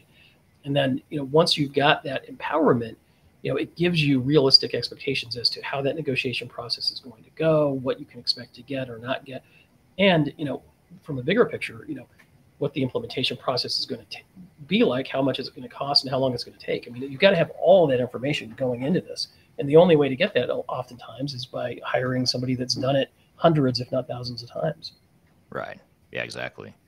And here's an interesting follow-up to a point you made earlier, and this is also from Rahendra on LinkedIn. And Rahendra says, Marcus, URLs and contract that you mentioned is interesting. Could the customer not insist that documents in URLs need to be printed and signed as part of the contract? Yeah, I mean, and that's really kind of the way to get through it, right? Is to say, look, you can't give me a moving target of a contract.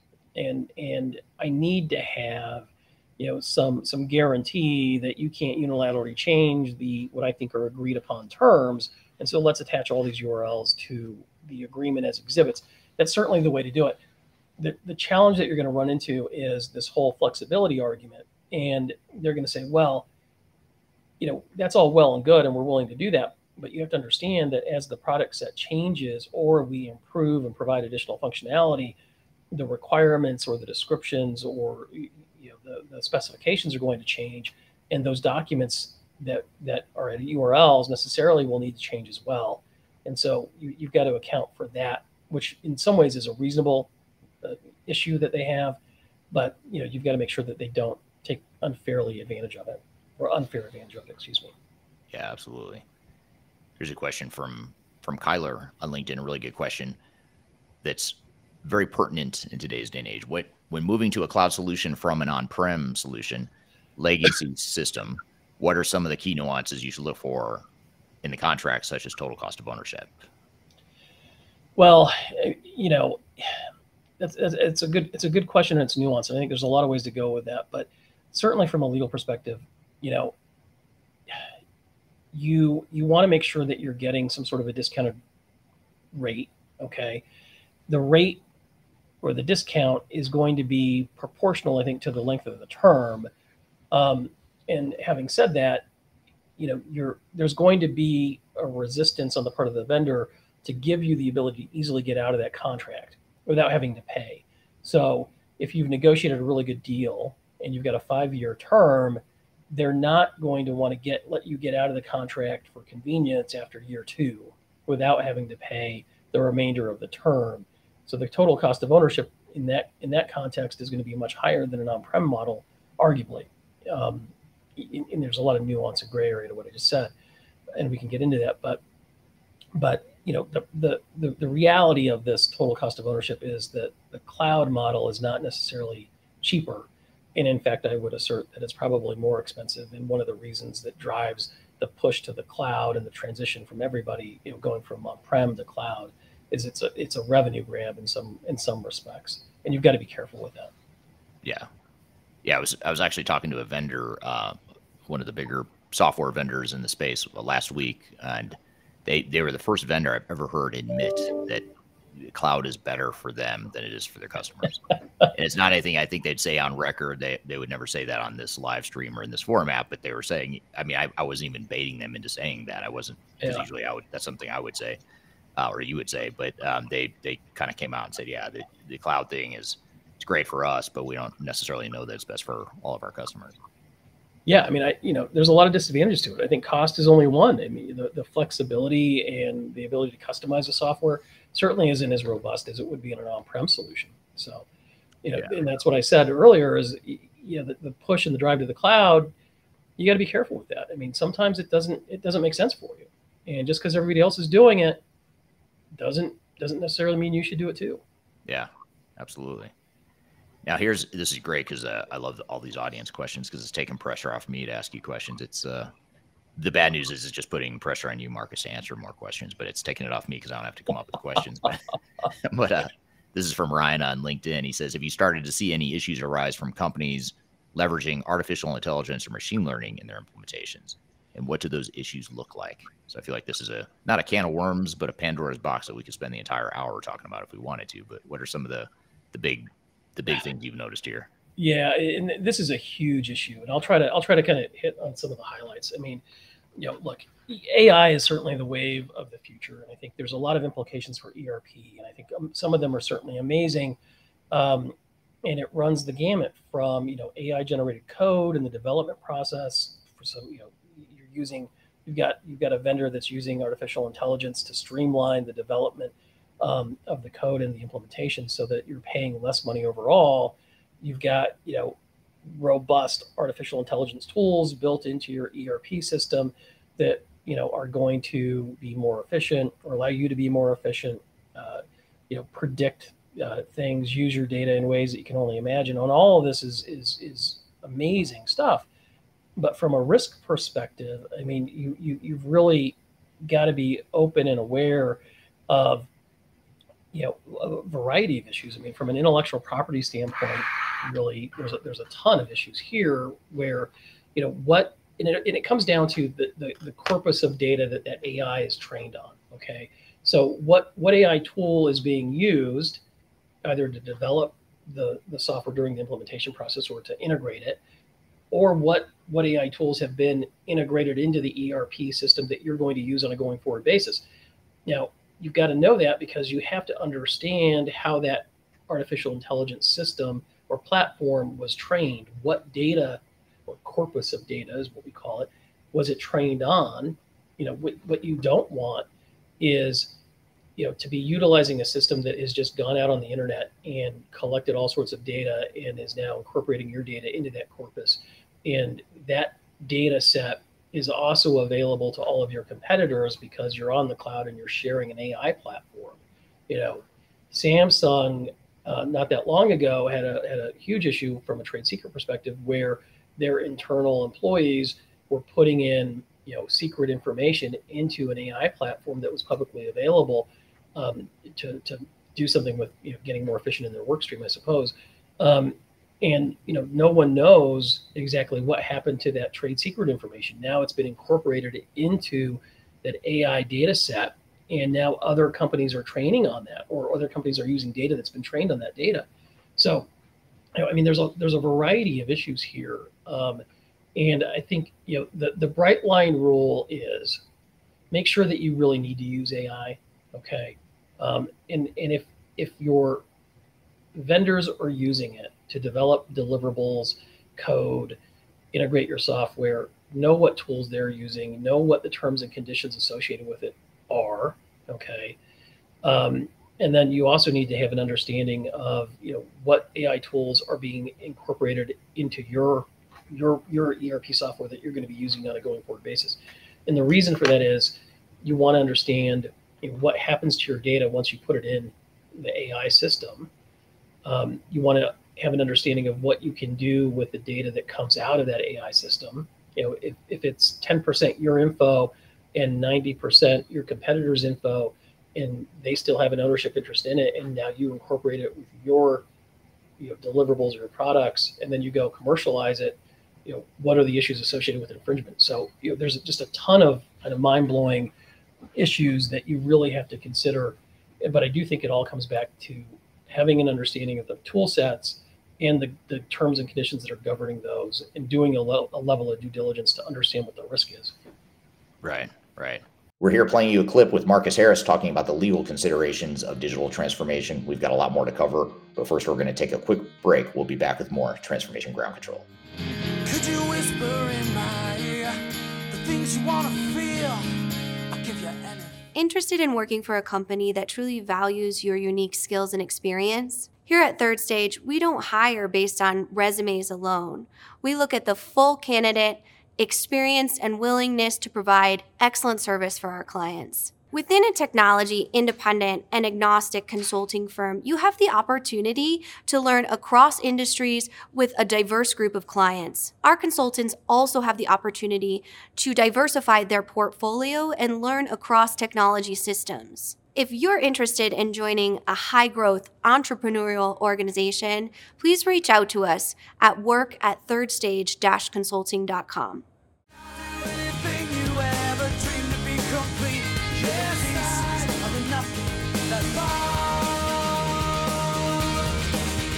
Hello, welcome back to Transformation Ground Control, episode number 158. My name is Eric Kimberling.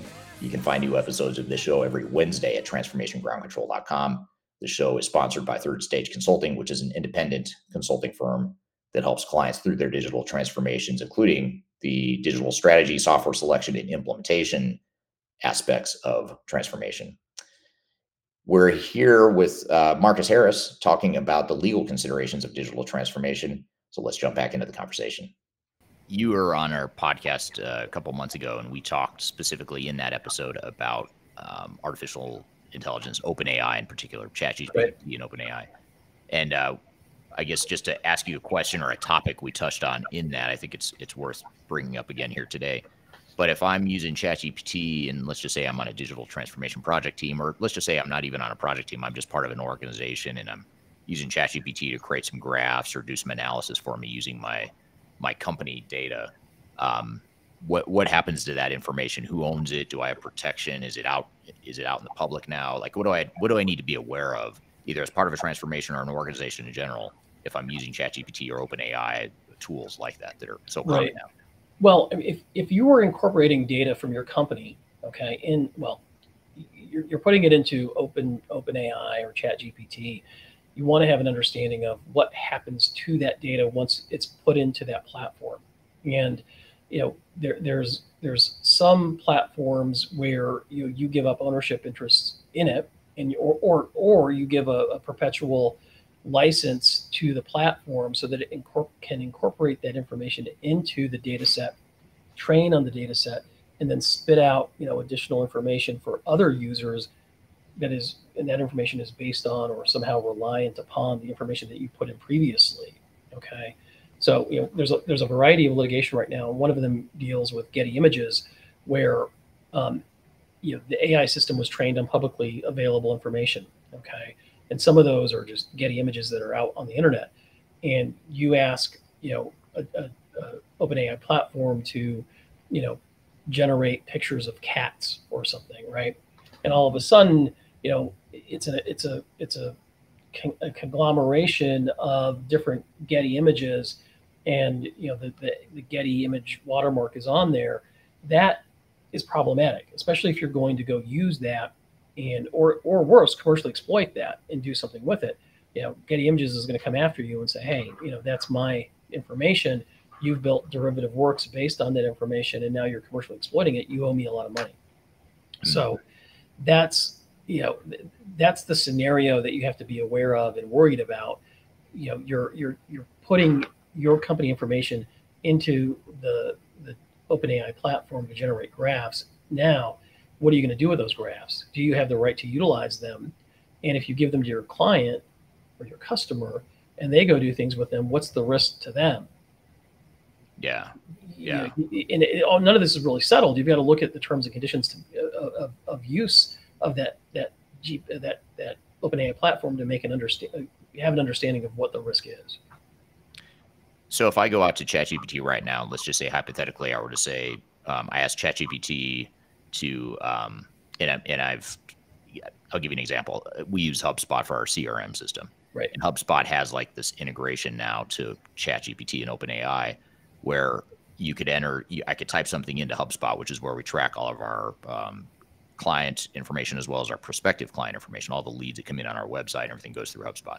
If I were to go to ChatGPT using that integration with HubSpot, and I say, run a report of the last, or tell me who the last 100 leads were that came in through our website, and it spits out a report for me, or it gives me some sort of consolidation or summary. Is that information now sort of public domain? Like, in other words, do I lose the sensitivity or the confidentiality of that information that I had housed internally? Now I've used OpenAI to do some sort of analysis or do something with that data. What happens to that information? Well, there's a huge risk. So if you were going to then argue that information is a trade secret, okay, and you had put that into ChatGPT or HubSpot or whatever it is, and there's an express license from you to that platform allowing them to utilize that information, create derivative works, and provide it to other people, the argument that you are going to make that that's a trade secret is out the window, basically, because now you've negated any trade secret protection that you might have otherwise had for that particular information. So if you have anything that's secret, confidential, or sensitive, it should not be put into an OpenAI platform. It just shouldn't. Right. There's a tremendous amount of risk. Now, the way to get around this, and a lot of the vendors are developing their own systems, is you want to have an OpenAI platform that is closed, I would say, and it's being trained on your own data. And so, what's coming out of that system is something that's been vetted by your own company and utilized, can be utilized with some assurance that you're not giving up secrets and you're not infringing. So, for example, one of the practical impacts for a law firm would be, we've negotiated thousands of enterprise software contracts, okay? And we've got an employee, a first or second year attorney, that is tasked with coming up with a contractual framework for a brand new ERP vendor or startup, and he doesn't know where to start. He goes into our version of ChatGPT, or whatever, OpenAI platform that we've developed. But the data set, the corpus of data, is documents that attorneys at this law firm have developed in the past. They've all been reviewed. They're reviewed on a consistent basis, and they're all good, solid documents to use. And now he can be confident that the documents that he's generating based on those aren't going to be infringing. They're not going to include any client secret information, and he's not giving up any kind of intellectual property that he shouldn't be. That's where you want to get at some point. And there's a whole continuum between 100% safe utilization of OpenAI versus a totally risky one, and you kind of want to be somewhere in the middle. Right. Yeah, that makes total sense. Here's a follow-up on LinkedIn that I think is super interesting. Be curious to get your reaction. Lots of companies are coming up with OpenAI-based products in manufacturing lines, smart cities, et cetera, you name it. How can we use it to our own advantage without much risk to client data? So in other words, how can we leverage AI in these open models, but also not run into the problems that you're talking about? Yeah, I mean, I don't know if you can, to be quite honest with you. I mean, I think it's an inherently risky thing to do, and you have to understand the risk. And I sound like a broken record to some extent because I keep saying go back to the terms and conditions. But if you're utilizing a particular AI platform, you have to read what they can do with your data and what they can't do with your data. It's a pretty simple exercise. Print out the terms of service or the terms of use, which is a binding contractual agreement, and understand what guarantees are they making to you and what are you giving them. Oftentimes you're giving them an irrevocable perpetual license to utilize the data that you put in there in any way, shape, or form that they want, and they use it to train their AI system. And it's available then to other customers that are using the AI platform as well. And so the way to mitigate it is either don't use it, which isn't a good solution because everybody's going to use it. Develop your own system, or license it on a exclusive or semi-exclusive basis where you've got terms that are more favorable to you than to the general public. There's tiers, right? You go to ChatGPT, you've got a free service, you've got one that you can pay for. That's once you start paying for things, then you can customize the level of risk and what you want to agree to and not agree to. You might customize some of the benefits and the functionality as well, though. Yeah, that's a great point. And as we were talking about this, and as that question came out, I never thought of this before until just now. And this is stick with me for a moment. I'm going to go conspiracy theory for a second. But the Great Reset, the line of thought that there's a movement to sort of equalizing countries and people within countries and sort of knocking down barriers and competitive advantages and things like that. I'm oversimplifying what the Great Reset conspiracy theory is, but it makes me wonder now if OpenAI is part of that Great Reset conspiracy. That could be a whole nother topic. You never know. I mean, you remember, Snowden, I guess is how you say it, when he disclosed all the national secret information, and there were the USB thumb drives that actually were distributed to all these adversarial countries that infected their computers and was a tool for spying. I mean, who knows? I mean, it very well could be something like that. You got to be careful. Well, and even if that's not the intent, there's not some conspiracy behind the scenes happening. I mean, you do have to be aware that from what you're saying, it sounds like you could lose a lot of competitive advantage by giving up some of this confidential information and advantages that you have as an organization. And so just being aware of it, I think, is step number one. And then you also mentioned in that episode you were on last, I think you were talking about getting policies in place. You talked a bit about, what you can do to mitigate and to sort of, especially now that ChatGPT, I keep talking about ChatGPT, even though that's only one part of OpenAI or one example, but that seems to be the consumer facing one that a lot of people know of, and they can use it at home and in their personal lives or at work. But you get a lot of people that start using ChatGPT or OpenAI in the workplace. You sort of have to put some parameters in place of what can or can't you use, in terms of confidential information within that open source model. I think it's critical. I mean, if you're a company of any size, doing any kind of reasonable amount of business, and you're trying to use these tools, you've got to put some sort of policy in place. You've got to put guardrails for your employees to have an understanding of when they can and when they can't utilize it. Because if there is an incident, you want to insulate yourself as much as possible from liability. If you have no policy and it's the Wild West, you've got to help you, right? I mean, I think you're really setting yourself up for some potential liability there. But I think if you have a well thought out internal policy as to when people can use it, what they can use it for, and what they can't put in there, then I think you're doing about everything you can do to really mitigate the risk to your company and the liability that would follow. Yeah, absolutely. Yeah, great points there. We're here playing you a clip with Marcus Harris talking about the legal considerations of digital transformation. We've got a lot more to cover, but first we're going to take a quick break. We'll be back with more Transformation Ground Control. When I wake up, well, I know I'm gonna be the man who wakes up next to you. When I go out, I'm excited to share our newly released 2024 Digital Enterprise Operations Report. This free download is available on the Third Stage website at thirdstage-consulting.com. This report is truly packed full of technology-independent and agnostic insights for your project to ensure that you're strategically optimized for success. Download your copy today with the QR code in front of me or visit our website for more details.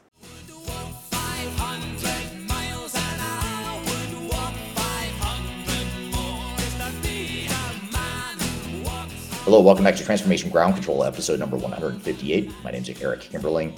You can find new episodes of this show every Wednesday at transformationgroundcontrol.com. The show is sponsored by Third Stage Consulting, which is an independent consulting firm that helps clients through their digital transformations, including the digital strategy, software selection, and implementation aspects of transformation. We're here with Marcus Harris talking about the legal considerations of digital transformation. So let's jump back into the conversation. Are there any other sorts of intellectual property types of risk? And that's essentially what we're talking about here is confidential data and intellectual property and how do you protect it? And we've been talking about it a lot in the context of OpenAI. But what about custom software? You know, if you do customization to software, I'll give you an example. We have a client right now who's doing an SAP implementation, and they're sort of co-innovating with SAP for a certain industry that they're in to create a product that fits their industry, which is highly risky, by the way, but that's a whole nother conversation. Highly risky to co-develop this stuff and then introduce it to your organization when it's never been used by anyone else. That's a whole nother story for another time. But what about intellectual property in that case when you customize software? Like who owns that in that case? If your software vendor is creating customization for you, but you're paying for it and you're using it for your organization. Well, you know, most customers think that because they're paying for it, they own it. And that's not the way the law works, unfortunately. So the way the law works is the ownership defaults to the author, and software code is authored in this context. So in the context that you just laid out, SAP would be the absolute owner of it. And now that becomes problematic for a variety of reasons. And one is, you know, if you're developing something or paying SAP to develop something for you that is strategic and gives you a strategic advantage, you're going to want to have some exclusivity associated with that competitive advantage. And you're not going to want SAP to have an ownership interest in it. And so that needs to be detailed in the contract. I think, you know, one of the ways, and SAP does this in particular, to deal with this situation is to clarify, hey, look, you know, everything that we, SAP, bring to the table, our pre-existing intellectual property, will remain ours, okay? Everything that is your pre-existing intellectual property is going to remain yours. And then anything that we do on the project specifically for you, that's where the gray area is. SAP's default position is we own it and it's ours, okay? Mm-hmm. And you know, their rationale for that is, well, we're a software development company, so to speak, and we need to take that piece of deliverable technology, whatever it is, code that we're developing for your particular implementation, and then be able to utilize it across our customer base so that we can gain efficiencies for that. And that's our business model. That's what we do. Your argument and counter to that is, well, I'm paying you specifically to do something that I've come up with that is innovative, and I need to own it. And so those are the two, loggerheads that you're going to run into. And, you've got to put contractual language in the agreement. It's called work for hire language specifically that would vest ownership in anything that's custom created in your company. And, whether they're likely to do that or not depends on a variety of factors, including how much money you're spending. But, one of the interesting questions is what if SAP is developing something for you? They're going to own that because it's based on their code, but it incorporates a piece of, technology or information or confidential information, whatever it is, and that's embedded in it. Who owns that embedded piece of technology or information? That's something that you've got to carve out contractually and make sure everybody understands. Yeah. Well, of course, there's the whole, you've addressed the legal side of it, and then there's the ethical side of, should a software vendor be charging a customer to develop software that they don't have? That, so in other words, you're hiring an ERP vendor or a commercial off-the-shelf software vendor to provide capabilities out of the box that, that's the whole point of it. Otherwise, you could go create your own custom software, and maintain that competitive advantage. Right. But there's the ethics of software vendor charges for it, develops it for you, but they take that and then that becomes sort of the industry standard that they provide to other customers, their own customers that are presumably competitors of yours, by the way. If you're the one co-innovating with them, Right. There's nothing stopping that vendor from now offering that same capability to other vendors. And they will do it, right? If they've got the ability to do it, they're going to do it. And they're going to be laughing all the way to the bank. Their position would be, well, look, everybody thinks that they've got something innovative and amazing, and really all this stuff is the same from customer to customer. No one's really doing anything that much differently. Anyway, and so there's no ethical issue here. It's an issue of practicality. And if you were to have an ownership interest in this as a customer, then if we were to ever provide something that's substantively similar to other customers, you're going to be able to sue not only us, but those customers. And that creates an untenable situation for us. So, I mean, this is one of the most negotiated, difficult issues in these kinds of agreements. But I think you're right. I mean, it's not only an ethical issue, but it's also a practical one too. Why are you hiring SAP to custom develop software for you for something that should be off the shelf? You've already got a problem, in my view. Yeah. And you're headed down a road that's ripe with difficulty, whether it's, spending way too much money, going over budget, having issues with support and maintenance for customized software that nobody else has. I mean, there's a lot of issues there. Yeah. Well, and just as a footnote or kind of a what happened next to that client example I gave you, and since I didn't mention the client, I can say this.